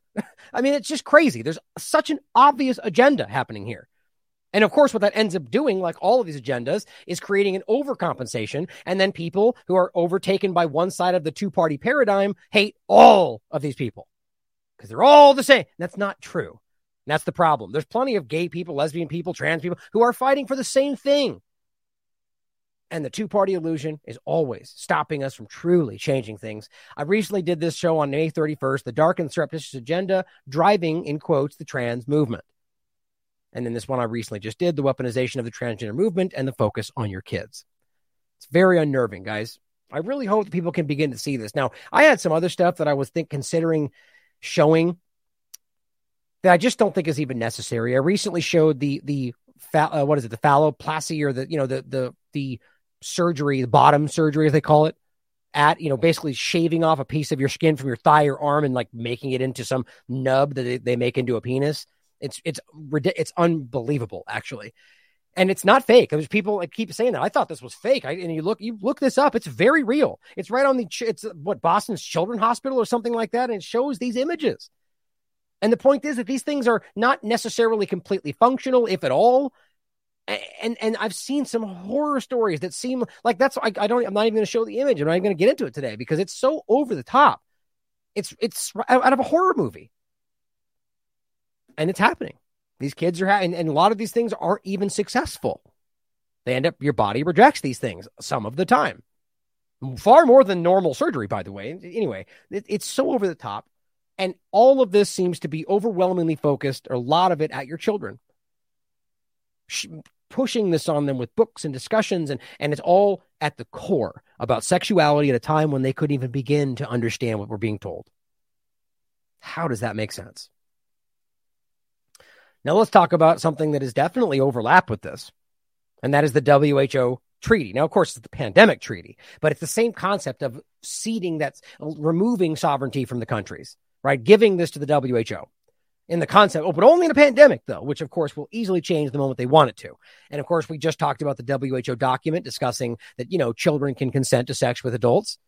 That's a real thing, and it's disgusting. And there's a UN document talking about the same thing. This is all very real and happening. It doesn't mean that everybody that believes that, there's a lot of unwitting mothers and people that think they're just standing up for equality that don't realize what's really happening behind this in some of the cases. But for focusing back on the pandemic treaty, World Health Assembly cites need to restrict personal liberties and expand WHO's emergency powers. The 76th World Health Assembly. Yeah, this is really happening. Here's the Disclosed TV. The WHO reportedly adopting the EU system behind digital vaccine passports to better protect citizens, they claim, and make travel easier. Oh, you remember the global digital passport? They said still in many circles scream as completely fake news. They just announced it, the fake news story. According to the EU Commission, and even according to Tedros himself, Dr. Craig points out Article 19 of the proposed WHO treaties, which they're all signing at this point, demands a minimum of 5% of every country's health budget, an undisclosed percentage of GDP. That's concerning. They will also have the power to demand more when they just choose to declare an emergency. Here's the link. You can look at it for yourself. Now, let's play a clip from Tedros himself to confirm what we just said, to confirm that they are openly telling you that we're going to have digital passports, which, of course, will obviously mean you're then going to need the vaccine passport side of this, your digital health passport, and of course it'll come along with a digital ID. You can't have that without digital IDs, and of course that will lead to CBDCs and the control. All of this is tied together. That's not my opinion. It's openly stated. All necessary to keep you safe. When in reality, the most danger is coming from the people claiming they're trying to keep you safe. Here's what he just said in regard to this very conversation. Begin operations of the network today with the existing COVID-19 certificate as a global public good. Soon after, we will expand this infrastructure by incorporating other use, such as a digitized international certificate of vaccination, routine immunization cards, and international patient summaries. WHO will continue to work with all regions to ensure that the network is accessible globally, incorporating relevant experiences and standards from other countries and regions. It's important to emphasize that privacy is key. WHO will not have any access to any personal health data. We will only maintain a directory of the public keys that can be used to verify the authenticity of a member state's digital health records. Okay. Well, if you choose to take them at face value and say, well, we only have we won't have any information. How often has that been the opposite? After these things are stated about COVID-19 data, about your vaccination status and all these things, how often, if you remember, has that not turned out to be the reality? Anybody remember? Always. Every single time. I'm not making this up. Without fail, they go, we will trust, you can trust, the privacy will be respected. And then there's a story that comes out and goes, oh, well, it wasn't, we had to make a choice about, there's just another story that comes out. Well, this is why we had to. Okay, well, is it any different than the last million times? No, same thing over and over and over. And I'll just show this right now. I believe, let's see, where was that? Hold on, I'm going to jump ahead a little bit. I wanted to show, I think it was here. No, I guess not. Hold on, I'm just going to find this now since this seems like a relevant point to include. And this has to do with, I'll come back to all of this. Where was that now? Hold on. That's frustrating. I don't know where I kept this, but there was an NHS point regarding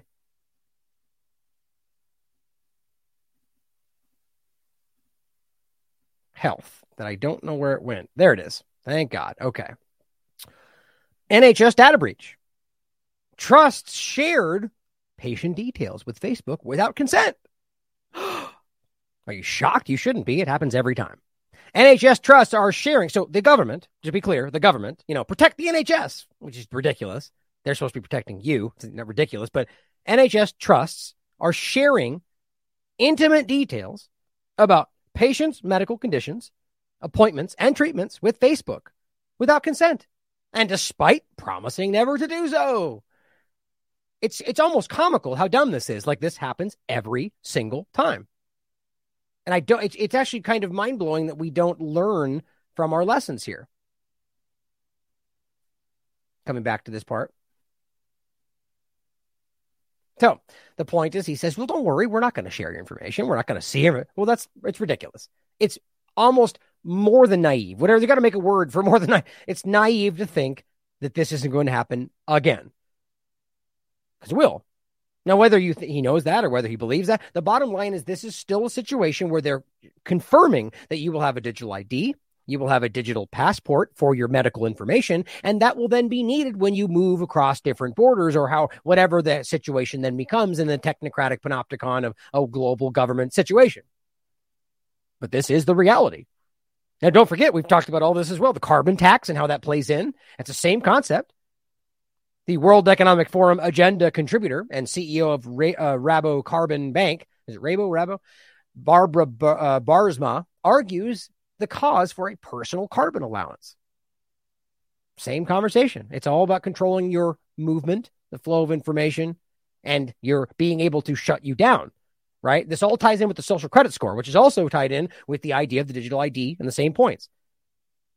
Die uitstootrechten verdelen en dat elk huishouden of elke burger... Oh, I forgot this was in another language. So we'll just read this then from the, right here, from the page itself, where she says, if I want to fly, I buy some carbon emissions right from someone. There are subtitles, but for the podcast, if I want to fly, I buy some carbon emissions right from someone who can't afford to fly, for example. Or if someone lives in a small house, he can sell his carbon emissions rights to someone who lives in a big house.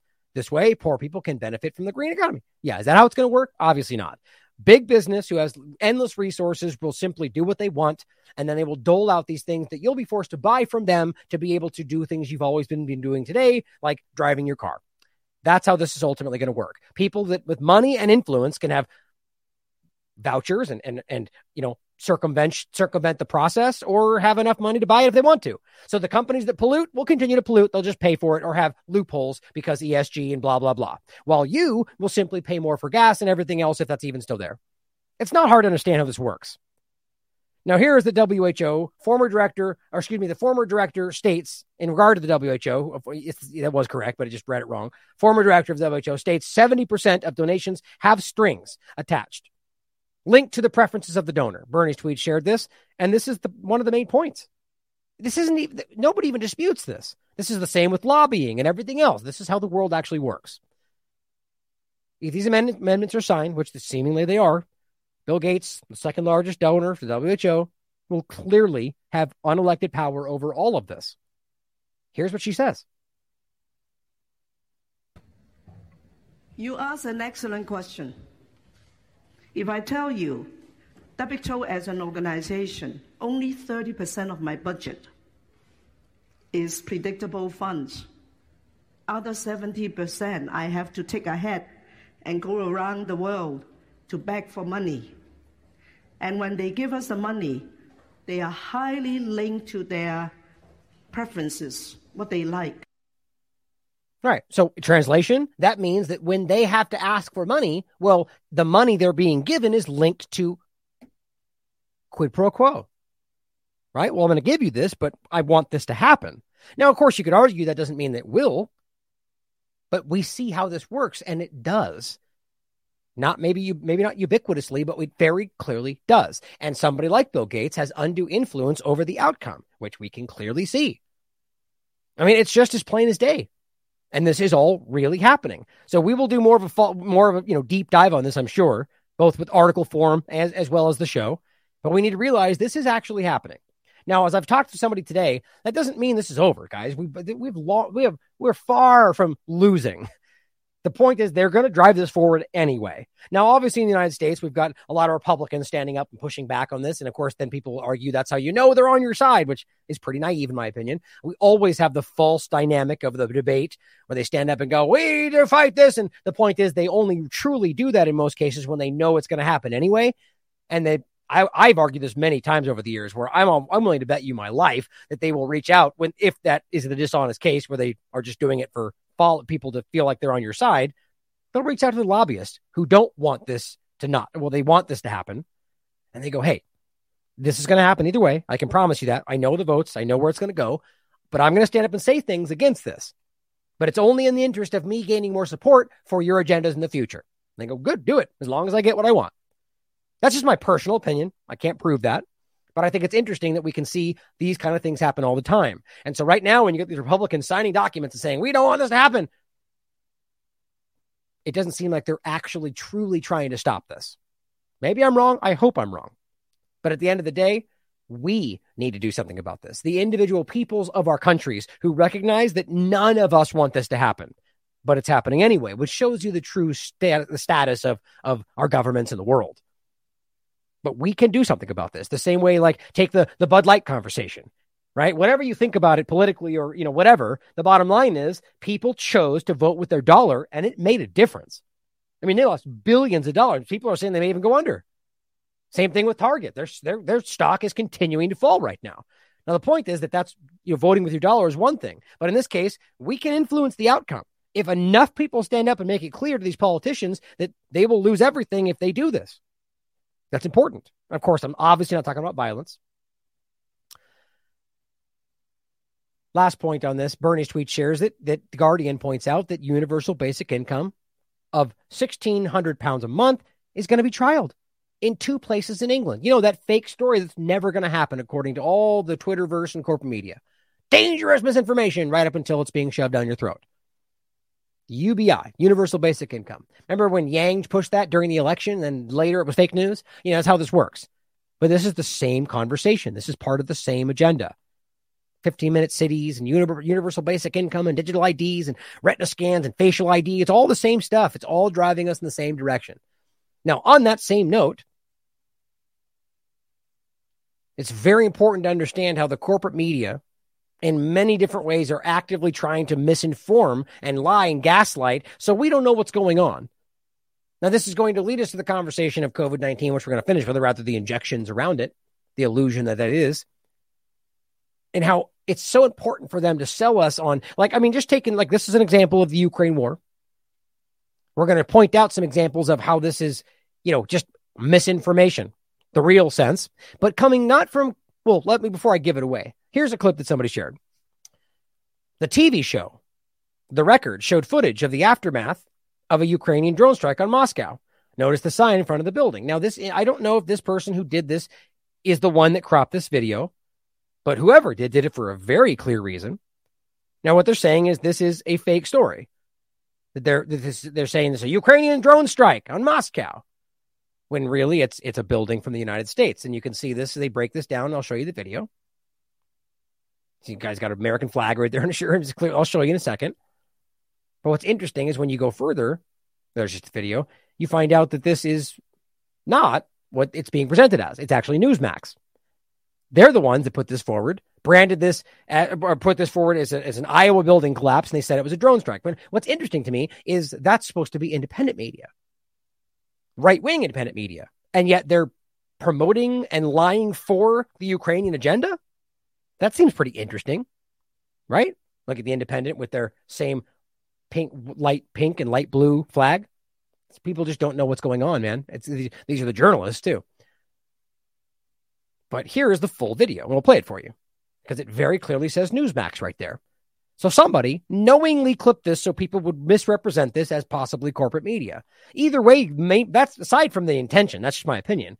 What's interesting to me is that even the so-called independent media, which is very clearly not independent media, is just towing these lines. And all they're trying to do is desperately get you to fall further back into the two-party illusion under the guise that one side or the other will see you through. And that's all designed to keep you lost, to keep you from seeing the bigger picture about what's really coming your way, about what's really being rolled out on the world stage, or what's being done to your children, or what's coming next, which is what's still happening because of the injections. But you can watch last one there. Let's watch this clip really quickly, and you can see what they're lying about. Dawn attack in the city of Moscow. We're going to have the latest when The Record continues. There you go.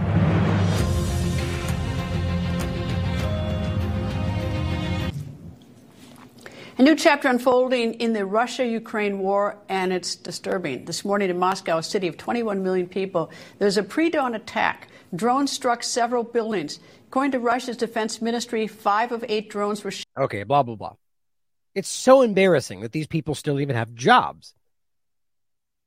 That's going to bother plenty of Republicans to think they're fine. Well, explain that for them. Oh, it's just a mistake, and they're on it. Well, yeah, that's your opinion. I can show you 45 other examples from the last 10 seconds from the same platform, but, fight for them. The bottom line is that this is very clearly from an example in Iowa. And you can see the building from a lot of different angles. You can see that this is clearly in the United States, especially from this image here, as well as the fact the guy. And then, of course, you could verifiably prove this video is, in fact, from Iowa, from when this building collapsed. And it's just kind of depressing, right? But, of course, to juxtapose that next to the real misinformation or just the more intense misinformation. Here is CNN running towards the story, unflinching, unrelenting, uncut. This is CNN. As somebody rightly points out, the guy's not even looking at the camera. He's not even looking if he's getting the shot. He's clearly running, which, that's a pretty scary thing. Either way, it's kind of terrible framing to say, look at what we're doing for you. It's just embarrassing. As I said, misrepresenting the most current information out there, obfuscating, relentless, editing just the way the sponsors like. This is CNN. That's the truth, guys. And it's obviously in all of the corporate media, Fox News included. Imagine, I said, using the horrendously biased and outright dishonest work the outlet spewed out on Syria as an example of the good work CNN has done. That's what this is from, guys. This is from Homs, Syria, 2012. They were easily one of the absolute worst misrepresenting the reality on the ground in Syria. Here they are promoting themselves by saying, look at our lies in Syria. Unflinching, unrelenting, uncut. My God. Well, these are the people that are still lying to you about what's really going on around the injection. Dr. Peter McCullough points out, when found dead after COVID vaccine, if autopsies are done, the majority of cases will have COVID vaccine-related etiology, including myocarditis and all the rest of the things we're seeing. Stroke, vaccine-induced thrombosis, all these different conversations. This is another. And then the reason I brought this up first is because there's this conversation swirling about Jamie Foxx. I just talked about this with Steve on Slow News Day. Now, as far as I left off on this topic, let me know if you guys have seen anything new. It is still completely resting. I think I have it right here, actually.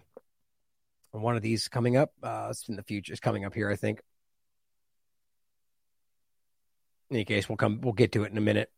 But the point was that we have Jamie Foxx conversation swirling around, and it seems to rest still on one guy who's saying he's got a source, which in no way am I dismissing. Like I said earlier on the show, if I'm giving you my gut feeling, it's clearly that this is what's happening, that he took the injection and he's suffering. Now, what's happening is that came out as a story that was saying that and it's the same guy that was on Dr. Drew saying he's got an internal source that hasn't been named, who's close to Jamie Foxx, who says he has had a stroke, internal bleeding and all whatever. I think it was just a stroke and all the different stuff that led to paralysis and all this different stuff, which is clearly going to be very difficult to hide for Jamie Foxx if that's what happened.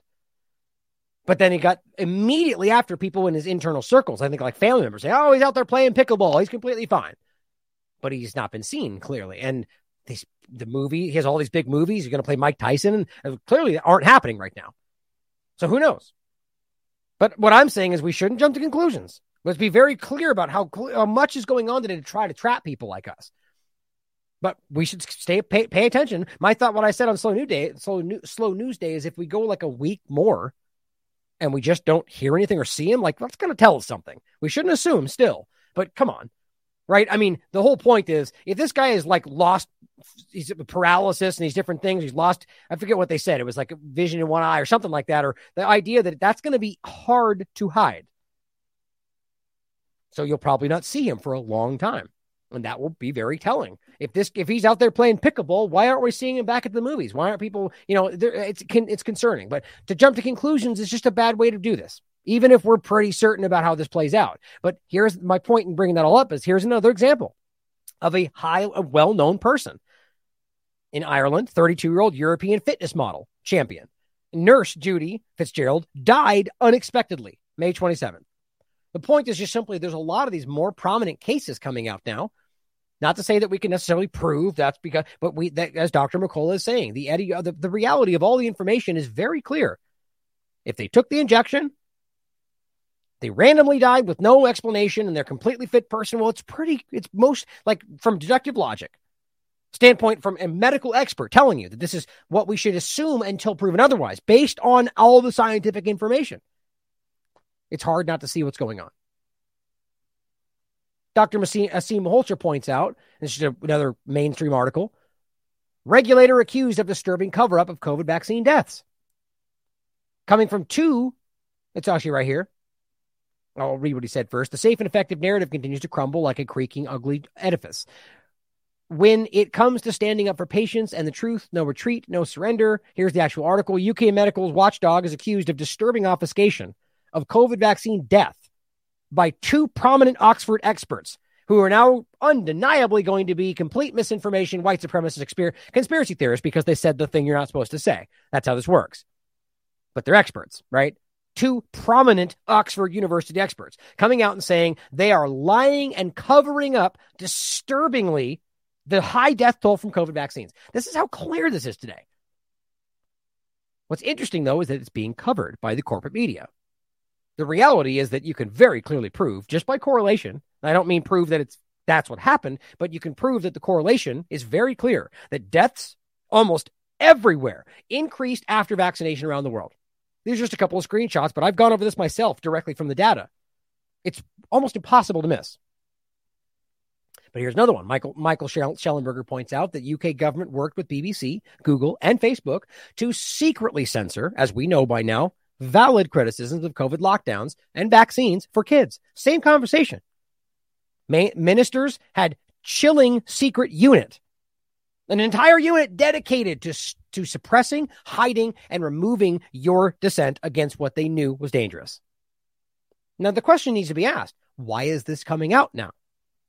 Right? Why is the Telegraph and why is everybody now telling us because they're trying to desperately walk this back in an interesting way, but without telling you the full picture. As always, this is what it looks like to lose the narrative anyway, right? The information war. We are reaching people.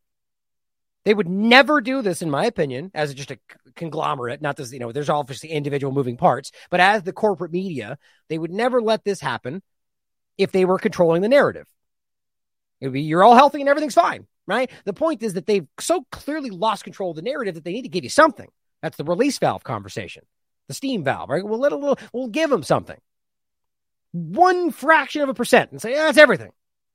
But the point is they're clearly going, yeah, we suppressed you for your best interest, though, which is ultimately the point. But the problem is that there's no accountability. What's happening to these people? Are they going to get arrested? Are they going to go to jail? Obviously not. And that's not okay. That's what this is all about to me. Here is McKnight's Home Care pointing out, and now vaccine mandate, we bid you adieu. Okay, well, what changed exactly, Lisa? June 2nd, 2023. What changed? First of all, why in the world you ever had a vaccine mandate is the biggest question that we should be asking and that you should be accountable for, or whoever, made it happen. But this is Centers for Medicare and Medicaid are now saying, well, you don't need to have the mandate. You don't need the injection anymore. None of this makes any sense. The only thing that stopped happening was people following their direction. That's it. Up until moments ago, they were screaming, we're all going to die. And now it's like, whoa, we did it. Hooray. We made it through. That's actually what they're arguing now. That it all worked. That's why we're here now, so we can get rid of all of this. That's the most desperate attempt I've ever seen, to just repackage their utter loss and subsequent murdering of a bunch of people as we did it. The Bush's mission accomplished moment for the COVID narrative. Well, here's another example. France's unvaccinated health workers allowed to return. That's great, but doesn't that seem a little bit strange? As I said, and I'll show you this next just because I mentioned it, the same point I made on the YouTube point, this shift by France, it means only one of three things in my opinion. They're either right now admitting that they always knew this was wrong, and they're just letting it back quietly, or that they only just realized that it was always wrong and are now putting it back, or that they're admitting that it was wrong to censor, or actually, I'm conflating these 2 points, but wrong to fire them even if it was false. Right? So the point was that they're basically saying, well, these people are danger to all of us in their opinion, but it would have been wrong to fire them because we know that's the case either way. The idea that they were ever fired because of a personal medical choice is ridiculous. But the point is they'll claim that none of that is the case. How does that make sense? It's got to be something, right? What happened? Did the science change? You can't just be like, COVID's over. Aren't you still telling us they're not vaccinated with the problem, which could only make it come back? That's what they were saying the whole time. The point is, guys, they're being exposed in real time. And now what else are they going to do? Well, they need people. Their hospitals are failing. People are losing money. Well, bring them back. We'll pretend like we've succeeded and it's all over. But that completely contradicts everything they've said the entire time. Yet they just kind of go, hooray. We need to stand up and be like, no, hold on a minute. This needs to be discussed. Who is accountable here? What are you admitting exactly? And how do you know? That's what needs to happen. But nobody, left or right, cares. I mean, I'm using this to point in the United States, but obviously in France, same point. They don't care. This is what I was mentioning before. YouTube just said, well, hey, we'll reverse election misinformation policy. Now you're allowed on YouTube to say there was fraud in 2020. As Pasta and I were talking about, he lost his channel with a lot of revenue attached to it because of these discussions. And now all the people that are being allowed to are all reaping the benefits of that, and he's not getting the channel back. So you see how this works. It's about getting rid of the honest people, the ones that are being objective and nuanced and not saying all left or all right, the people that can see the middle ground and realize that it's actually always in the gray area. Those people are the ones they got rid of. Like sort of how I lost and still have lost my PayPal, my Patreon, all my YouTube channels, and all of this on things that have now been proven to be true. Do you remember the Patreon argument? That was literally about AstraZeneca and I think blood clots or heart attacks. Think about how ridiculous that is today. That's the one they're giving you today, even though Pfizer and Moderna are way more dangerous. They're going, it was those ones. Those are bad. Oh, isn't that what I said all that time back? And you still say, they're still keeping me censored. By the way, they still pretend to try to pay me out every month and go, we don't know what's going on. It's only like $10 left in the account there, but PayPal stole thousands of dollars, never gave it back. Of course not. The point was, it only means one of three things. YouTube is either admitting that they knew that they were wrong from the very beginning, that there was obviously fraud and cheating on both sides for that matter, or they just realized that they were wrong. They finally discovered, we were wrong. Okay, well, we'll correct that. I find that hard to believe. Or they're admitting that they were wrong to censor people, even if this was a false claim, which is one of the most important points. It's called free speech, guys. Of course you're allowed to go, I think there was cheating there. Think about the reality of a platform going, you're not allowed to say that. Despite the evidence. And even if there wasn't evidence, how are you going to tell people they can't go, it's my opinion that there was cheating? I mean, it's just so crazy. It shows you the authoritarian state that we're in. But of course, the point is they'll pretend that it's somehow none of those things. We're just turning it back because, it has to be one of them. Doesn't matter. This is the problem with where we are. And again, going back to the point about the unvaccinated health workers, they're rolling this back in a very desperate way.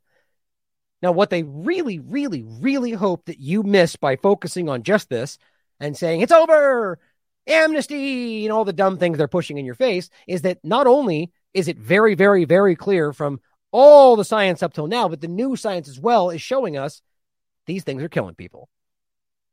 Now, that's the extreme point to make because they are killing people, but in between all of that or in the, other things than death are, just about everything under the sun, it seems. But in this case specifically, exactly what we've been telling you. The absolute destruction of your immune system. Lymphocytopenia, the dysregulation of the immune system, or all sorts of autoimmune problems or immune suppression, it's just out of control. And every single one of these claims is backed up by peer-reviewed science. But we're still crazy, apparently. December 2022. Extended SARS-CoV-2 RDB booster vaccination induces humoral and cellular immune tolerance in mice. Now, of course, the point is, it's mice, it's not humans, you conspiracy theorist. It's the same as them ignorantly saying in the beginning that when they said influenza-like illness, that didn't apply to COVID. Yes, it did, and it does now, and that's already been proven now that now they're using COVID-like influenza. It's the same point. Now, yes, it doesn't always exactly translate, but the point is that in mice, this is a very clear example of how this works, and it's the same reason they use mice studies. And here's a good point. For all of them already screaming that we're dumb for pointing this study out because mice are not humans, explain for me why then you're okay with a bivalent shot that was only tested on 8 mice and you took that. Crickets. That's how that works. Let's run away because you're a conspiracy theorist when you prove that they're wrong. But the point, the repetitive application of vaccine boosters, before I even continue, let's make sure we include this before I forget. The idea that the reality of the bivalent in particular, based on the peer-reviewed science, is that it causes a net harm. I'll include both of those. This is the Substack revamp that's got put together, adding a bunch of new information. And this is the actual study showing you booster mandates which is how some of the people try to dismiss this. It's not talking about vaccines, you stupid well, it literally is when it says that those mandates cause a net harm. What do you think? What do you think they're causing? That the lockdown, well, lockdowns are hurting people, but if you actually read it, it's telling you that, yes, it takes one injection or one, rather, I said it backwards, to prevent one hospitalization, just one. They estimate that it takes upwards of 42,000 young between 18 and 29-year-old people to take 3 injections each.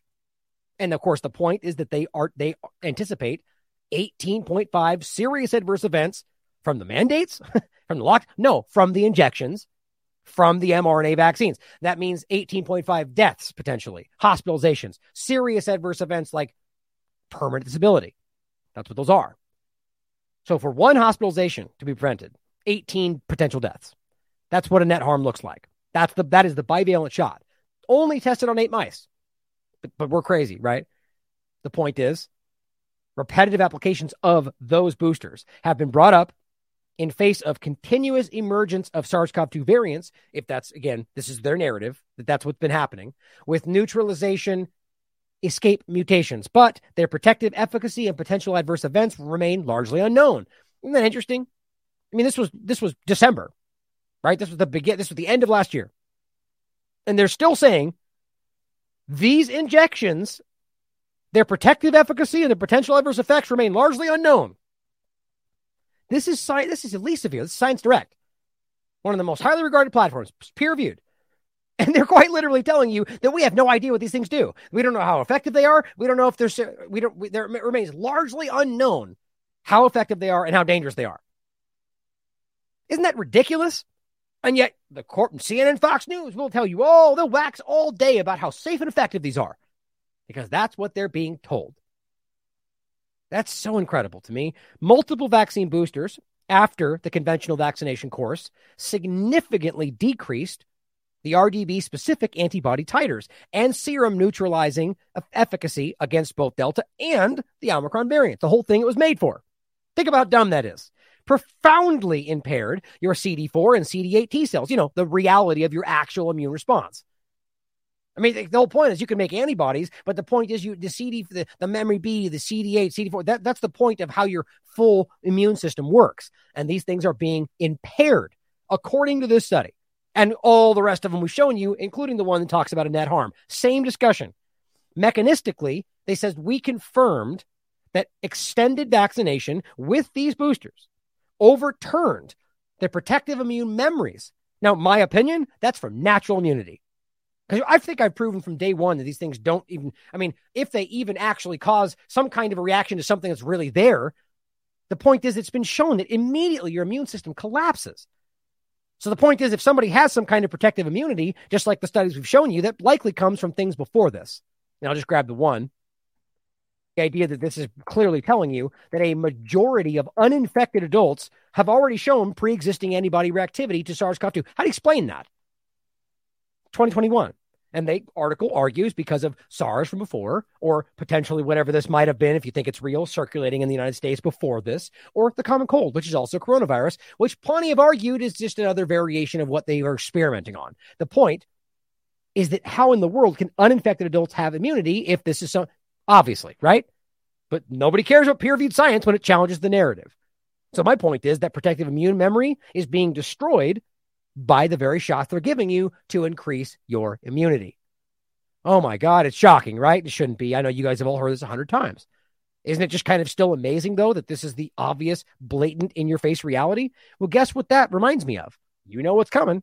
The report, the only one that squeaked out about this reality, and then everything got shut down. Your COVID-19 vaccine, you're going to want to listen to this. The Red Cross says anyone who has received their COVID-19 vaccine cannot donate convalescent plasma to help other COVID-19 patients in hospitals. That plasma is made up of antibodies from people who have recovered from the virus, but the vaccine wipes out those antibodies, making the convalescent plasma ineffective in treating other COVID-19 patients. That was mainstream media in the United States. Now, of course, we've proven this to you. We've actually gone over the Red Cross conversation numerous times. We called them. We spoke to them on the phone. We have them on the record claiming that this is the case. We have them on the record claiming that I mean, this is the point we keep showing as well. Here they are in September 13th, still stupidly claiming that they don't label vax versus unvax because it doesn't enter the bloodstream. Despite me pointing out that here's a study, the most recent amongst many, that claim that not only just a spike protein, but 28 days later, they still have mRNA vaccine sequences circulating in their bloodstream. So that guarantees spike proteins as well as the materials to continue to make them. I mean, that's crazy. And they have still not changed their stance. So the point is that this is very clear, just like it was going on in the very beginning, which speaks more to the idea of a bioweapon kind of conversation, something that was designed to hurt immune systems. These boosters are overturning what immunity you may already have. That seems like a design. By promoting adaptive immune tolerance, which we'll get into in a minute later in the show about immune tolerance conversation. Don't forget the flu, the Pentagon study. That is exactly what it's talking about. Our findings demonstrate potential risks, it says, with the continuous use of SARS-CoV-2 vaccine boosters, providing immediate implications for the global COVID-19 vaccination enhancement strategies. So it's failing.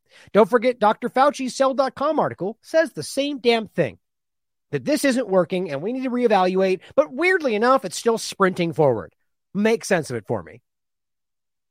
It's destroying immune systems.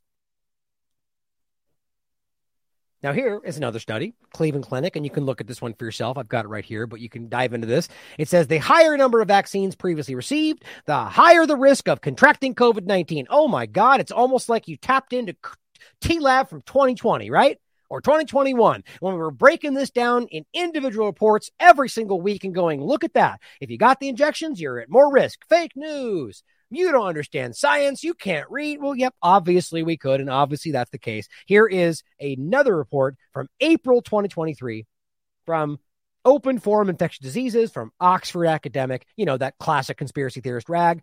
And here it says the estimated vaccine efficacy was 29%. That's the peak right there in this conversation. Or rather, it's respectively 29%, 20%, and 4%. Now, that's 29% during the BA4 and 5 discussion. That is 20% during the XBB dominant phase. That's what they're claiming is happening now. And then 4%. Or actually, wait, how am I misreading that? Oh, I'm sorry. Okay, so that's 29% for the BA4. I missed the BQ there. 20% for BQ, whatever that is. And then only 4% for where they currently are today, even though they're still telling people to get them right now. 4%. That's the effectiveness of the thing they're giving you, not even talking about the side effects. The point is the risk of COVID-19 also increases with time, because that's your immune system failing, but also with the number of vaccine doses previously received. Isn't that ridiculous? The more shots you get, they're telling you, well, the more likely you are to get sick. But keep getting them, though.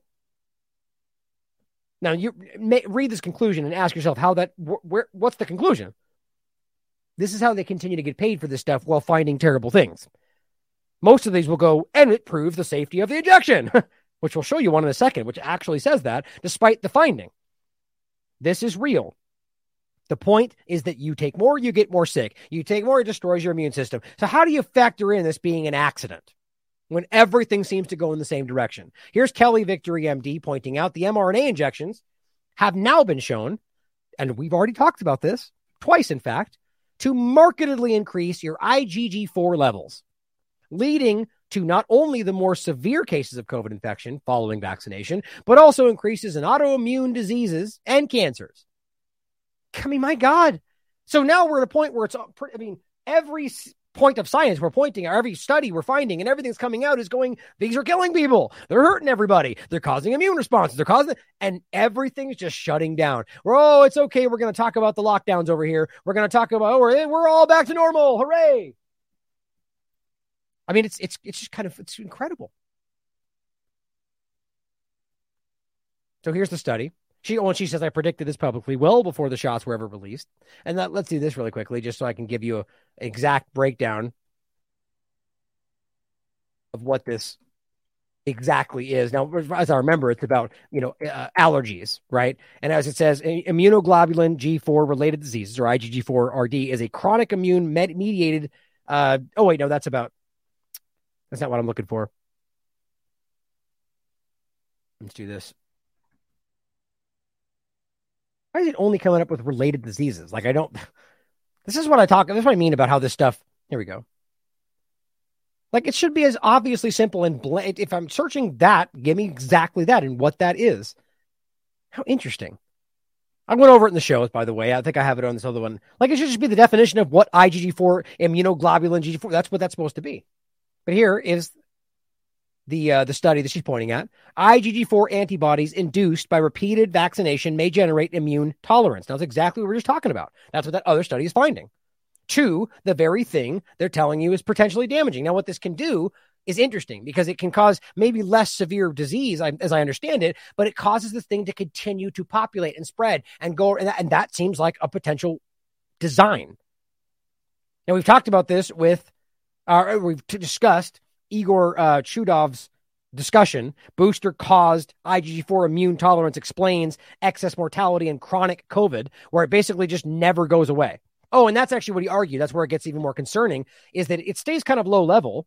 It just continues and just never goes away, but that culminates in some kind of catastrophic event, which is exactly what we're seeing, right? Very interesting. You can read this for yourself. I just wanted to kind of go over this to include it. Here was the study we recently talked about. Again, there's so much science around this. IgG4 antibodies induced by mRNA vaccines generate immune tolerance to the spike protein by suppressing the immune system. That's not what you want.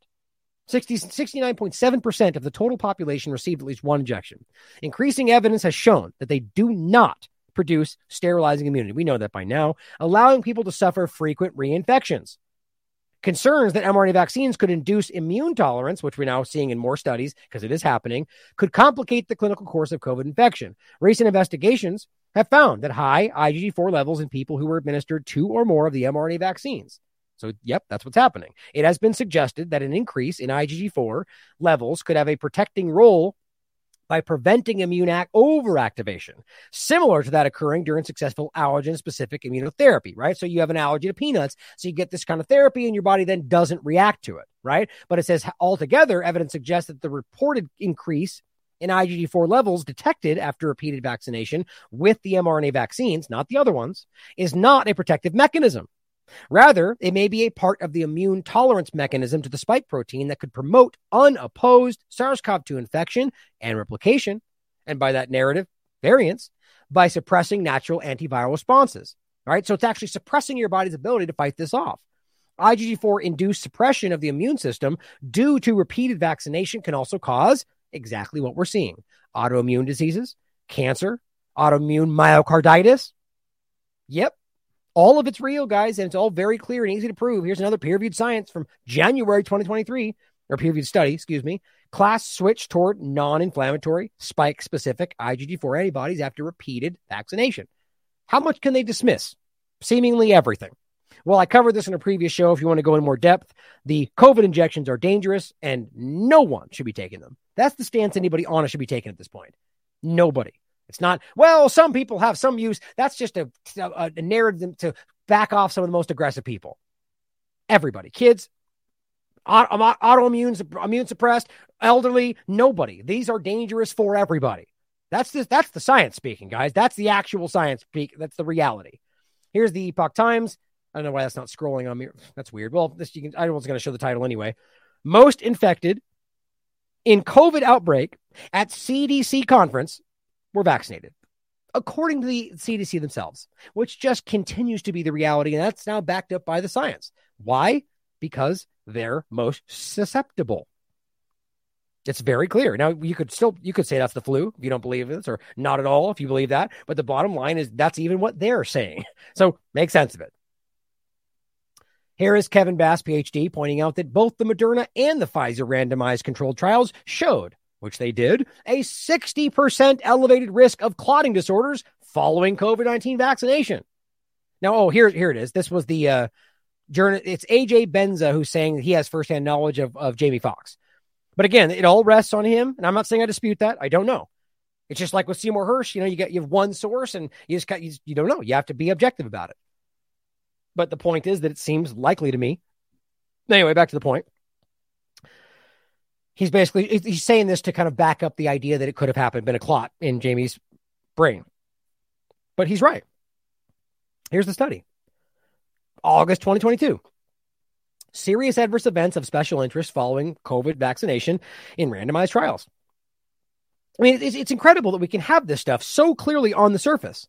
The excess risk of serious adverse events found in this study points to the need for a more formal harm-benefit analysis. Now, what they do? Not. They said, safe and effective. Minimize outweigh the risk. We're all going to die. Hurry up. That's what happened.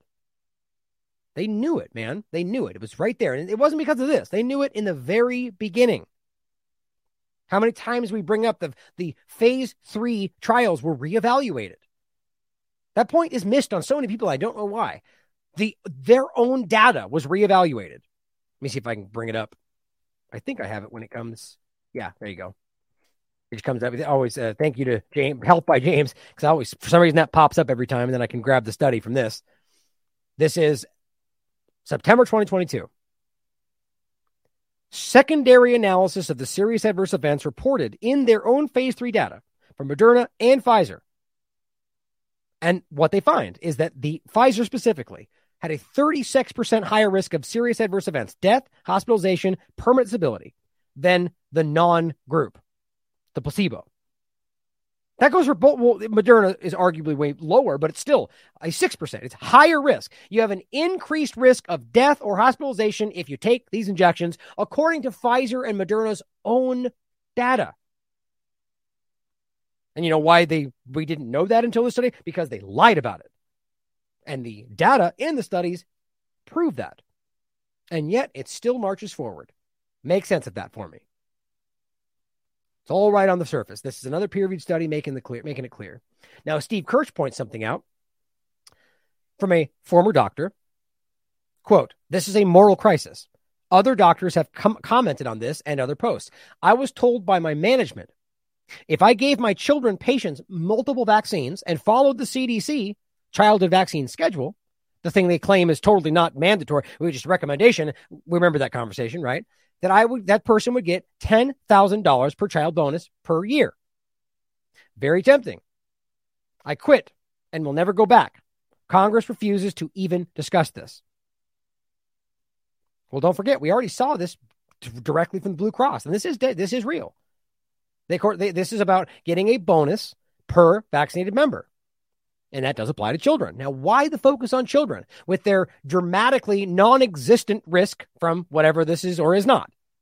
Proven by their own documentation. Or the fact that they still tried to hype some 50 kids have died. And then even then, the Newsweek article was like, it was like 400 or 200 or whatever the number was. And it came out and was like, no, 90% of those aren't actually dead. And they still pushed it. But this person follows up and says, and even pharmacies apparently are in the money game. Which, shout out to Money Game, the song. Walgreens can't even get my scripts correct month to month, but they're recruiting drug trials. Now here, to make this even more clear, this is clearly a focus. Now, consider this with a trans focus. Like there's something clearly happening here. New CDC HHS funded study uses fear syndrome as a proxy for COVID infection to blame school children for most of the household spread. Think about that. Despite any evidence that they even continue to get sick or had it, this argument of the asymptomatic spread was completely debunked by most peer-reviewed science, showing you that there was non-existent. And of course, even Fauci would tell you before all of this that these don't spread. Respiratory viruses do not spread without symptoms. That's a statement from Fauci pre-COVID. But of course, this changed everything. No, it didn't. Quote, once U.S. schools reopened in fall 2020, children contributed more to inferred within household transmission when they were in school and less during summer and winter breaks, a pattern consistent for 2 years. They're blaming the children for why this is happening. This is a last-ditch, desperate attempt, and I still don't even understand why the focus on kids so aggressively. To get kids vaccinated now or injected with this dangerous stuff when they have zero risk from this based on everything you can see, 1 in a million according to the Oxford calculator. And they're saying, well, now we're coming right back around. Get them the injections because they're why it spread. BS. Just absolutely terrifying that they're doing this. Here's another example. FDA-sponsored study admits that Pfizer COVID shots increased risk of myocarditis in children, or rather just a continuing point to make on top of that, which is the reality. So on top of the lack of risk from whatever you say is there, They've now admitted in their own study that this increases the risk of myocarditis in children. Here's the study itself. It's the one I was mentioning earlier. This is May 22nd, 2023. Safety of the, Pfizer's original shot. Well, it says a safety signal was observed only for myocarditis or pericarditis after primary series vaccination in the group 12 to 17 across all three databases. You know what they mean by that? They include VAERS. Isn't it funny how they point at VAERS when they want to make a point, but then otherwise they say fake news. We don't know for sure. We can't confirm it. You conspiracy theorists, VAERS is not even to look at. Oh, well, they're looking at it right there. Why aren't you calling them conspiracy theorists? Because you guys are hypocrites. The point is that there is an obvious signal. They're saying we see an increased risk of myocarditis in 12 to 17-year-olds. That's what that means. There's no debating that. And they quite literally, in the conclusion right beneath it, say, these results provide additional evidence that COVID vaccines are safe in children. Make sense of that for me. It's the illusion that somehow a little increase in myocarditis is okay, right? It's safe and effective. No. There's no such thing as a mild heart problem. This is crazy. And even Dr. Drew coming around after being part of the narrative, he's now speaking out in his podcast where he made the same point. That's obscene. They know this. That's why Dr. Maholcher points it out as a cardiologist. This is crazy. This is an increased risk of a heart problem that could potentially be fatal in most even non-serious cases over the next 20. What was it? I don't want to try. I'm going to misquote the stat. I can't remember off the top of my head. But we've pointed that out at NIH studies numerous times. Even mild issues in this case, or just, non-serious as they call it, like the lower level, which again, there's no such thing as, it's contradictory to say it that way. But the point is that these doctors will tell you that all of these heart problems, even if they're on the lower scale, to put it that way, are still potentially fatal. And they're safe and effective, even though we just said an increased risk of myocarditis. Then it says this study was conducted by the FDA, and then it all makes sense. Insulting. Oh, and then completely unconnected. Completely new story, has nothing to do with what we just said. Breaking news. May 19th, the number of UK people with heart rhythm conditions rises by 50%. Yeah, you get it. We're baffled. We're all baffled. It's completely unconnected. I mean, it's just insulting to your intelligence. Now, here's just, I'm not familiar with the website, but this is backed up by the actual links. I looked at it myself, and this is what we keep showing you. This is why we originally were doing this. Looking at the New Zealand data, New South Wales, looking at the UK data in general, looking at Ontario, and every single time we showed you, it showed you the point that they were more people that were getting sick, not just by majority, which is they tried to say that's because everyone's vaccinated. No, it was per 100,000. And then when those numbers showed you they were getting sick, they go, you don't understand science, and they pull the whole thing. Because that makes sense, right? That's so embarrassing. Well, here's the reality yet again. New Zealand COVID stats weekly update. Case, hospitalizations, and deaths by vaccination status. Take a look at this. Orange, not fully vaccinated. Green, fully vaccinated. Blue, receive booster. I mean, my God. What is that? That's what? 1, 2, that's like 4 times the risk of hospitalization cases and death in the booster compared to not in almost every category other than actually, first of all, these are for the podcast, these are from most of it is 60 and up. That's so dramatic, but even just 0 to 59, compare that to not fully. That's just even one shot. You're almost doubling the risk just by having a booster. Now down here, you can see no dose compared, right? So this is COVID cases, just cases since first case by vaccination doses received. Look at this, guys. This is unbelievable. So, of course, they no dose, which, again, I guarantee you that does include, to a large degree, people that had a shot but got sick within 14 days or 21 days. In New Zealand, I believe it's 21 days. That's a real thing, and I've proved it 100 times over, which means that people that get sick on day 20 still get called no dose or unvaccinated. That's real.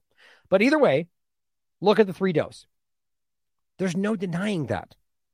Their argument is that shouldn't be happening, but they're all getting sick, and they're the ones continuing to make this the case. I mean, a lot more data than you can look at for yourself. It's very, very interesting.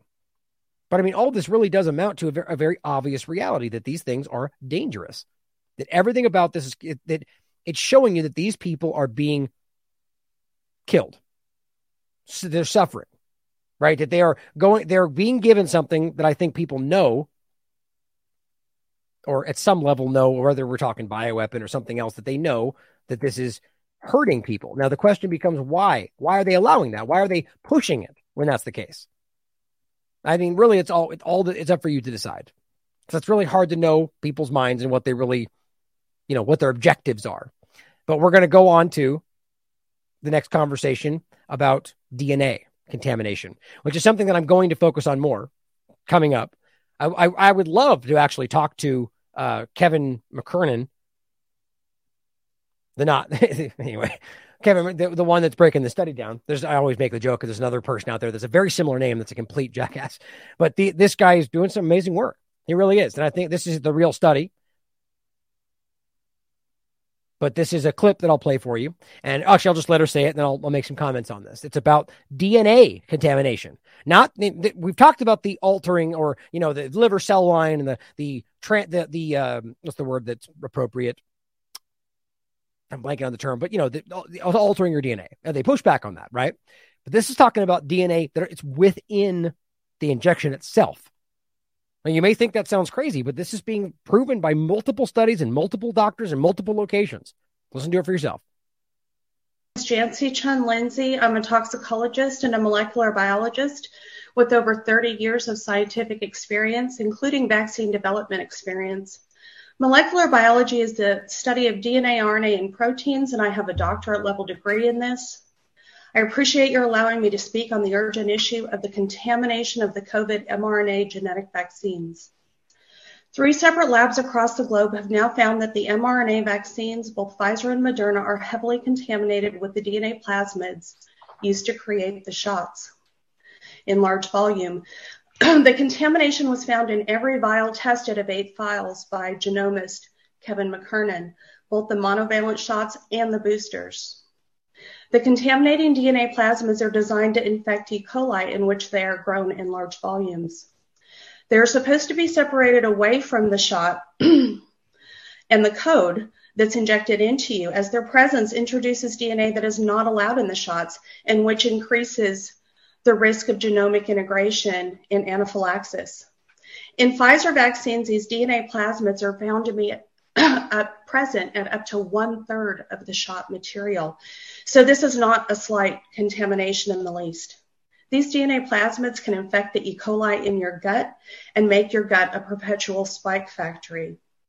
They also have a human promoter from the SV40 virus. Those of us who are old enough to have received the polio vaccine, you'll remember that some of those vaccines were contaminated with the SV40 virus. This is a cancer-causing promoter that allows these plasmids to also infect our human cells. The promoter also has a localization signal that allows it to go to the nucleus of cells, making it more likely that there will be a genomic integration event from these shots. Just so far by hearing this, does anyone really think this is all by accident? I mean, really? Like, only so many things can accidentally be in exactly the same direction. This most often results in cancers.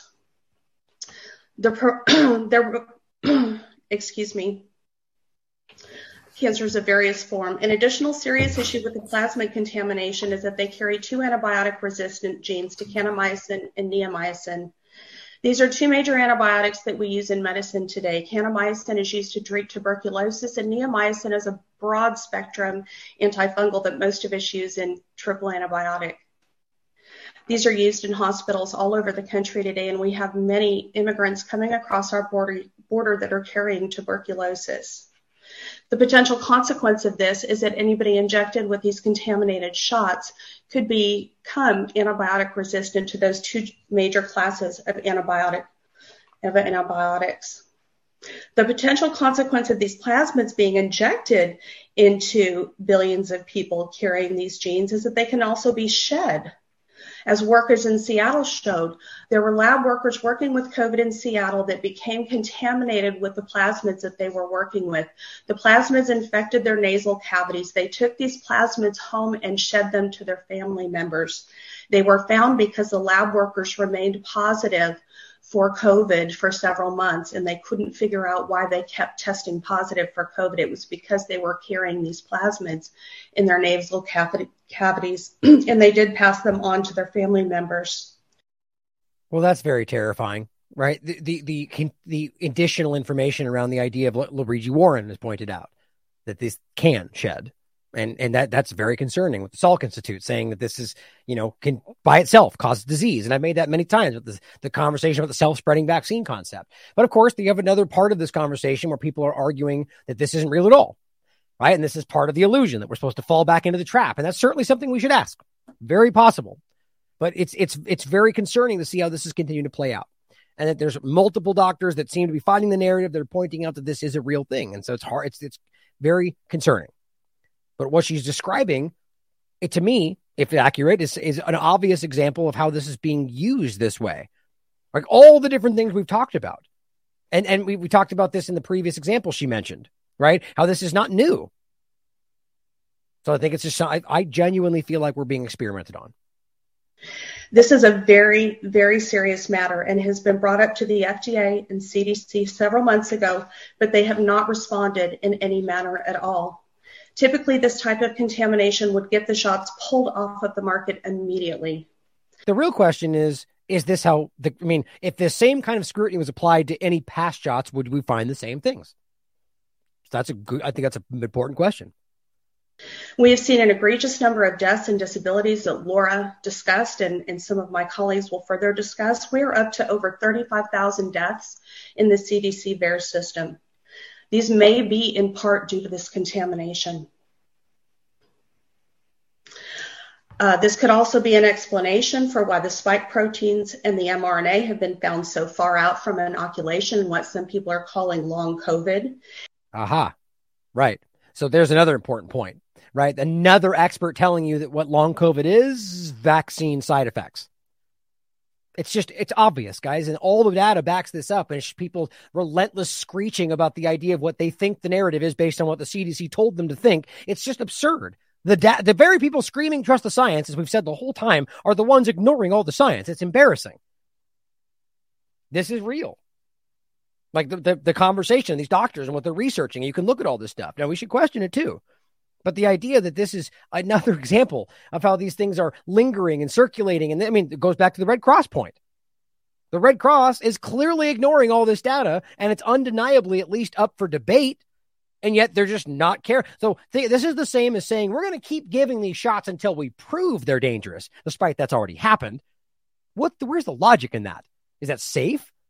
So the Red Cross is going to keep giving these transfusions until we prove that it's in there? Why wouldn't you go, whoa, let's pause until we find out? That would be actually being safe, because they don't care about being safe. They don't care about you. That'd be my opinion, but I think it's proven by their actions. And found in tissues of the brain and the testes many months out from inoculation. mRNA is already being proposed to be used in cattle and has been used in swine since 2018 without our knowledge and without our permission. Historically, the genetic vaccines and the gene therapy had never been brought to market because of the severe adverse effects, including multiple cancers and lethal autoimmune reactions. These issues had not been resolved when they rolled out this genetic vaccine platform to billions of people. I know as a molecular biologist, they had not been resolved. We are asking for an immediate recall of these vaccines due to these significant dangers. The contamination of the shots and the adulteration of the shots, including the degradation of the mRNA, which has also been found, the risk they pose to others through shedding, and being passed on through the germline to the next generation as inadvertent gene transfer. We are asking that the entire platform be banned in food, agriculture, and especially for human use until further research can be done.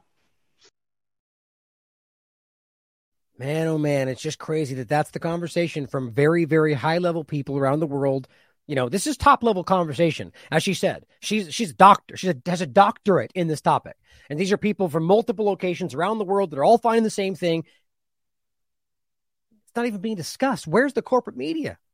What does it show you? They don't care. Their job is not to break the stories anymore, if it ever was. This is important. And at the very least needs to be discussed. It's the same thing. Again, Fauci's Cell.com article basically said the same thing. This didn't work. But clearly they don't care about that. Here's the actual study. You can read it for yourself. Sequencing of bivalent Moderna and Pfizer mRNA vaccines reveals nanogram to microgram quantities. That's crazy. Of expression vector dsDNAs per dose. Terrifying. Now, last few things to talk about here. Same kind of thing we mentioned. One of them is on long COVID. This one is just a general point. Over 300 COVID-19 papers. Now, just so it's clear, we're not talking about the ones that are challenging the narrative. We're talking about 300 papers that are discussing the dangers of COVID-19, the fact that it's really there, have been withdrawn for not meeting standards of scientific soundness. Yep. Which, by the way, that also happens in all sorts of conversations. We've even seen them pull papers that have proven to be true based on editorial standards. What this is the opposite of that. We're watching. These are things where they go through the information, right? And they point out that these things are not, that they've basically got science put up that is completely invalid. But here's the interesting part. I still argue they shouldn't do that, right? I still argue that, the point is that once the peer review process was completely bastardized, then that's when this dynamic became a problem. But again, I guess hypothetically, if the peer review process was not being broken, which then again, these wouldn't make it through if that was the case. It's a hard conversation. But the point is that because once they're out, it's kind of ridiculous for a secondary review. The point is the peer review process is supposed to be that review. So before COVID, this never happened. This secondary review process where they went back around, if that's even happening at all, they should just stop and reevaluate the peer review process, not secondary review. The bottom line is we've seen an overwhelming action throughout all of this, proving that this stuff is broken. Craig made the same argument. We're at a point where we just can't trust this stuff anymore. But guess what? That's always where we've been. We just have waking up to the reality. We have always needed to be in a position where we go, I don't know. Just because it says that in the Lancet doesn't mean I should blindly trust it. Just because the CDC said something doesn't mean I should just assume that's the case.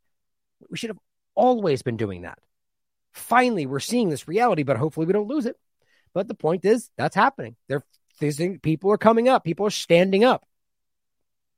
Here's an interesting point. Long COVID symptoms, which, by the way, pretty much every high-level scientific study is showing you this is not what they're telling you it is. In fact, I'll show you next, actually, the psychosomatic part, which doesn't mean that we're ignoring the long COVID vaccine side effects being repackaged. They're both on the same conversation. But it says long COVID symptoms. What they've been telling you is pretty much just anything, anywhere, as long as they once had COVID. That's not a joke. Trimmed from more than 200 different symptoms down to 12. That's real. Peer-reviewed study. A team led by Harvard Medical School have narrowed down the list to only 12 symptoms. That's just so stupid. So, yeah, they've been giving people diagnoses of long COVID, even though I keep proving to you that they're still debating if it's even real. There's still studies trying to find out where it comes from. Okay. But the funniest part is they just go, well, it's not 200. We're going to shave that down by like 90%. And it's just 12. So then the obvious point is that the vast majority of these long COVID claims are fake, according to this Harvard Medical School study. And a lot of the other peer-reviewed science that continues to say the same, which here's one that says the persistent symptoms and disability that characterize long COVID are associated with factors other than SARS-CoV-2 infection, including psychological factors, psychosocial factors, which is the same point. That's the newest one. That was from 2023 in March. But the older one that I show a lot as well from 2021, same point or most of the same point. Suggests that the physical symptoms persisting 10 to 12 months after may be more associated with the belief in having experienced COVID than actually having been infected. When you read the study, the point is most everyone that says they have long COVID had never had diagnosis proving they had it. And anybody that actually had some kind of diagnosis proving they had it didn't have long COVID. That's not to say that we're proving that these diagnoses mean anything. The PCR test is false positives. But the point is overall that even their peer-reviewed science is saying it's in their head. Now, maybe, and it's a valid point to make, that's entirely just a cover up that it's a vaccine side effect. But they're both happening at the same time. People are just believing they have this because they continue to be sick, and some of that could just be psychosomatic. But a lot of it is vaccine side effects. And the reason that will get omitted from these studies is because they refuse to acknowledge that vaccine side effects are happening. It's pretty interesting, isn't it? In a very dangerous and macabre sort of way. But this is just embarrassing. And all they're going to, and the same, even these 12 symptoms, though, you read it for yourself. It's right here, just, after effect, brain fog, fatigue, chest pains, loss of taste and smell. Yeah, that's common after the flu. That's common after a cold. Like we all forgot that magically, right? I've been saying that the entire time. Just embarrassing how people just take this. Now, here's an interesting point from Children's Health Defense. Instead of conducting trials to pin down whether it's real, I would argue, or how to prevent long COVID, what the NIH has been doing, instead of trying to figure it out, well, they've been spending all their money just watching and tracking and recording long COVID symptoms. What does that tell you, guys? You're being studied. It's not long COVID. It's vaccine side effects, and you're being studied. Because this has a lot more to do than just stopping COVID-19. As we remember from the Lieber-Langer conversation, it's about the delivery system. It's about the lipid nanoparticles. It's about the brain-machine interface. All of this is the same technology stuff we've overlapped. Stemming back to Lieber and Langer and the stuff they've been doing for 20 years. This is clear. So they're studying to find out not just whether these injections are hurting people, but how they can make this work for other future ventures, which is still what's happening. One quick couple side notes before I get into that point exactly. Dr. Simon Goddick points out something I think is really important. It says that, this is a poll. How should Canada respond to the Ukraine invasion? Vaccinated versus unvaccinated. Now, you may think that's ridiculous, and maybe it is, but I think it's an interesting point. You won't be surprised about the breakdown. People on the vaccinated side, and really they said they had received 3 or more shots versus those who had none. That's an interesting breakdown. Guess what they found? 86% thought tougher sanctions on Russia. 85% thought it's exactly what you would think. They're all pro this and pro that. Go after Russia. Ukraine's fighting for freedom. And then the other side, people had no shots at all. You could see it for yourself. The podcast, it's basically nothing. Very few of them are saying, most of them say none of the above. 52% said they shouldn't be doing this at all. They should leave it alone. Shouldn't be fighting for Ukraine. Now, you could argue that's a left-right paradigm thing, but I kind of don't think that's the case. That's what they really want you to think. I showed you this during the COVID-19 illusion, that it wasn't partisan, guys. They were desperate to sell you on that idea, but it was across the board. People were just like, this does not seem right to you. Remember that even the Democrat side were moments ago fighting for medical freedom. And now the point is that it trapped a lot of people, but it exposed the illusion of the two-party paradigm at the same time. So I think this is about people who just see through the lies. It's interesting. And as he points out, brainwashed versus non-brainwashed. I agree. Fox News points out yesterday, most U.S. adults are declining COVID boosters. We just showed you why. As CDC warns of health risks, relatively little protection. All right, this is my point. They're rolling this back, and their argument is, it's only because of the new variant. No. It's the studies and the research show you all the way back to the beginning. But this is their release valve. We won. It's okay. It's over. Don't look at it. That's what's happening. But the point is, not just Republicans. Everybody is turning this down, despite moments ago telling you needed it. We see through it, guys. And again, as Alex Cannon points out, they're still trying to hype another variant. That's still actually happening. They point out this called XBB or Gryphon, and there's a chance it could overtake everything else out there. So it's just the XBB variant, the subvariant of XBB. It's the same thing we're pointing out.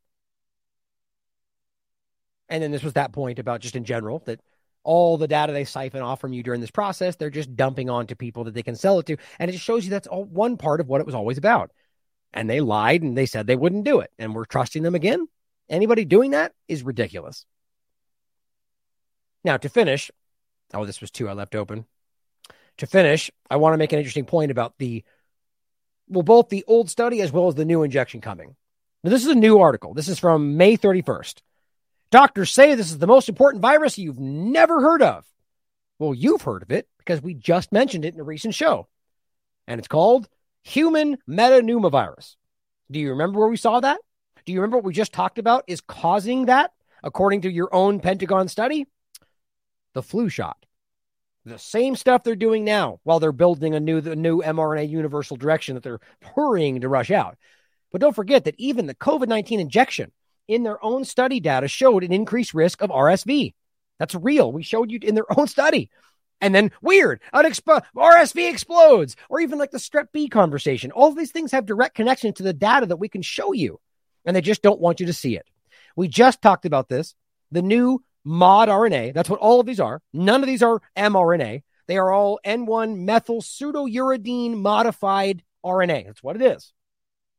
And in this case, you could argue that they might modify the RNA differently for the new shot, but it's not natural messenger RNA. But it's saying this is about the ferritin nanoparticle universal flu injection. We just talked about this. Now, here's the study. And this goes back to the original flu shot from the Pentagon, which this is the show we talked about this in. We were discussing the new version of the ferritin nanoparticle, which you'll scare the hell out of you when you watch the show and understand what the ferritin injections are all about. They talked about this in The Guardian about mind control. It's crazy. It's real time, too. It's nuts.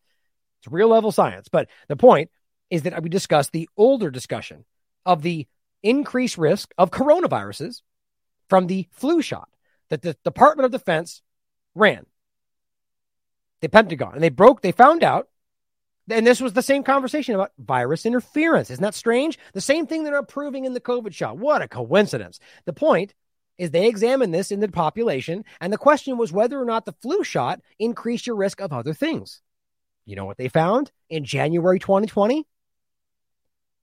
Vaccine-derived virus interference was significantly associated with coronavirus and human metapneumovirus. So the flu shot they've been pushing the entire time, everyone, and right now, big push, big surge for the flu shot. Well, that is literally associated with a 36% increase in other viruses. One of them being the metapneumovirus, even more so with that one, right? But it says, that was the crux of the point, actually. There's a bunch of points we could make from this article, but we can show you the actual data. Right here it says, recently published studies have described the phenomenon of vaccine-associated virus interference. This is vaccinated individuals may be at an increased risk for other respiratory viruses because they do not receive the non-specific immunity associated with natural infection. What does that mean? Natural infection is always better. Well, you all used to know that. And this is like the THC pill version of the cannabis discussion, right? They always want to reproduce the non-natural version with these disgusting technocrats with their non-human agenda. Corbett actually just had a great interview about the post-human agenda. It's very real, guys. That's where the technocracy concept comes into play. And I genuinely think the transgender concept is overlapping with the idea of opening the door to the transhuman movement. It's a real discussion these technocrats are all about. The point is that the individual may be increased risk of other viruses. What was I? I lost my point there. It was in any case, I'll just continue. The point was that that's what it was. Basically saying that they want to give you the non-natural version of this stuff, right? Instead of the natural engagement with the flu that is, by no one's perception is something that you're super afraid of. Even though they claim 60,000 people die a year, even though you can prove that 99% of that is pneumonia, same game they played during COVID-19. Even the HHS and WHO both called that out. Still happens, though, because we live in a broken society. The crux of the point, the actual numbers, it says examining non-influenza viruses specifically, the odds of both coronavirus, which includes COVID-19, if you think that's real, and human metapneumovirus in vaccinated individuals who had the flu shot were significantly higher when compared to unvaccinated individuals. And you can see the breakdown of the numbers right here. Coronavirus, 36% higher. Guess what human metapneumovirus is? 50%, 51%. You have a 51% increase of human metapneumovirus if the very least took this flu shot at this time. The point is, if you read the study, it's not about the new variant they're including, or multivariants, the quadvalent they put in here. It's about the shot itself and what it's doing and causing that immune interference. Okay. So very weird, isn't it? That suddenly, after all this time, they go, whoa, we have a rise in the human metapneumovirus. Well, combine the shot that increases your risk by 50% with the fact that everybody else also took something that is destroying their immune systems. And what do you know? It's a magic recipe for an explosion of exactly what these things cause. Magic, isn't it? It's incredible. We must be psychic to see that. No, it's all right in front of you. It's a respiratory virus that causes upper and lower respiratory disease, guess what that looks like? Whatever they want to call it. Could be flu one day, could be RSV the next, could be COVID-19. That's the point, guys. It's just a grouping of symptoms that apply to the flu. It applies to everything. And they just say what they want, apparently. Set the PCR test just right. It tells you what you want. That's what's happening. I'm saying that facetiously. Obviously, I understand how the cycle threshold works and the reality for those that haven't watched the show. The point is that that's clearly is causing high-level false positives. Dr. Scoglio, PhD, who made a huge study about this, showed you, in his opinion, 95% false positive rate when set above 40 cycle threshold, which is what they still use to test for COVID. Easy to prove. Now, lastly, on that same point, all of the stuff we just covered, I'm going to do a deeper dive on this coming up soon. Covion. Regulatory approval of this new injection, for the thing they just told us is over, because that makes sense, right? But here's the scariest part, and that's what I'm going to get into in the next couple shows. It's a COVID-19 injection developed by SK Chemicals, and the Institute for Protein Design of the University of Washington has been cleared for marketing by MHRA. The vaccine has small particles called nanoparticles, which in and of themselves are potentially dangerous. And their own studies show you this. Cancer-causing, infertility, containing parts of the spike protein. Okay, so the same game. Why would you include something that we've already proven is dangerous? Because either they don't know that that's the case, they're trusting the narrative, or this is just a continuation of the same agenda. They're taking the spike protein that by itself is cytotoxic, with dangerous, causing disease, and putting this in the same thing in the same way, using nanoparticles to deliver to the body. It's the same thing, except here's the difference. It is a protein-based vaccine that can be stored at these temperatures, making it suitable for more regions. Covion was developed using a groundbreaking software tool called Rose TTA Fold, which utilizes deep learning technology to rapidly, and they claim accurately, predict protein structure. So here's the crazy part. This is a guess, right? This is about predicting the next change. Think about how impossible that is. Mathematically speaking, that's like one in I don't even know, a billion? The idea that we're somehow going to know how this will predict, that's ridiculous in my mind. That to me tells you they're engineering this. That's just my opinion. The bottom line is using machine learning to predict the next variant and come out. That's what? Vaccine pre-crime? I only use pre-crime because it's a term everyone recognizes. And we talk about medical pre-crime. What is this? We're gonna tell you it's coming out next week. Here's the injection. Take it now. My God, that's wild. Based on the same platform that we just proved is murdering people. That even Fauci said it's not working. Using nanoparticles, using the spike protein, using the same stuff. And then on top of all of it, the platform and no safety testing because, just genetic sequence and pumping up the new thing.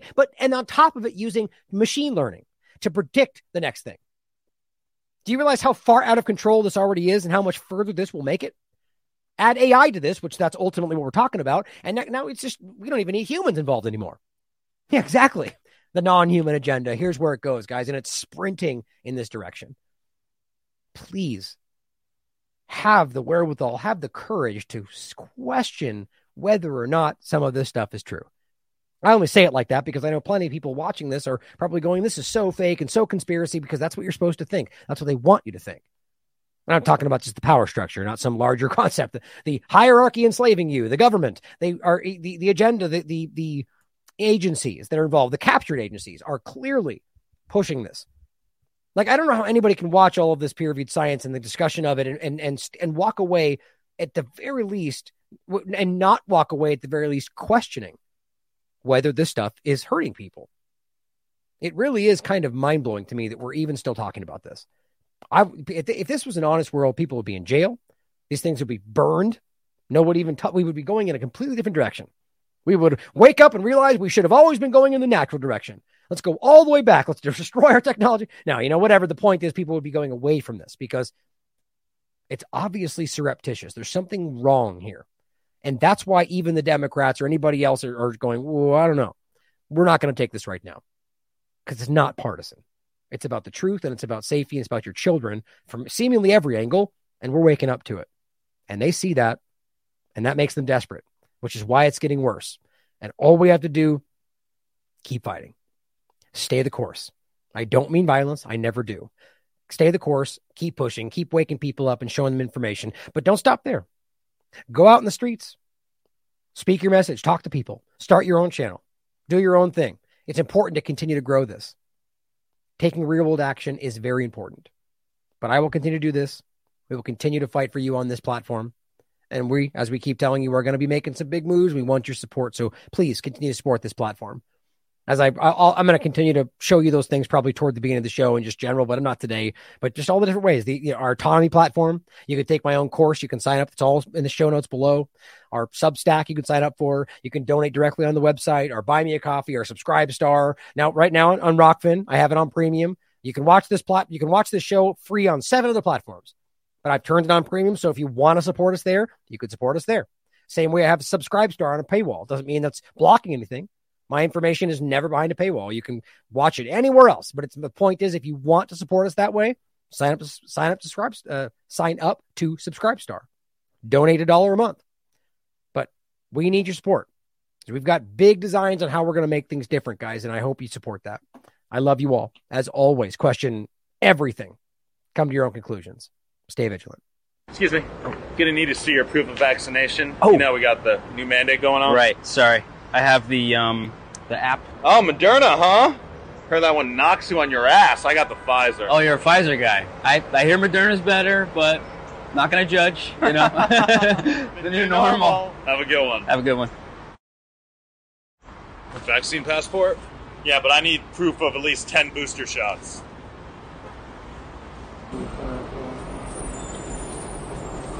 9, 10, 11. Where's the... Okay, AIDS vaccine passport. I'm going to need to see an allergy test. Lyme disease. Chickenpox. H1N1. Rabies tag. H1N2. All right, proof of the herpes vaccine. And what about the herpes booster? I literally got it like 10 minutes ago. Let's see it.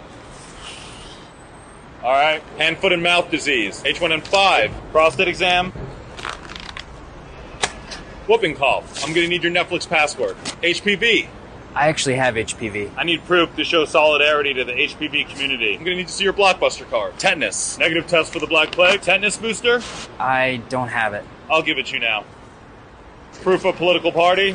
Proof of diversity. Are you serious? We already have 2 white guys in there, okay? That's our limit. Okay, I'm Jewish. What do you think this is, 2021? You're going to have to be way more oppressed than that to get in here. You got like a 23andMe test results? Yes. 50% Ashkenazi Jew.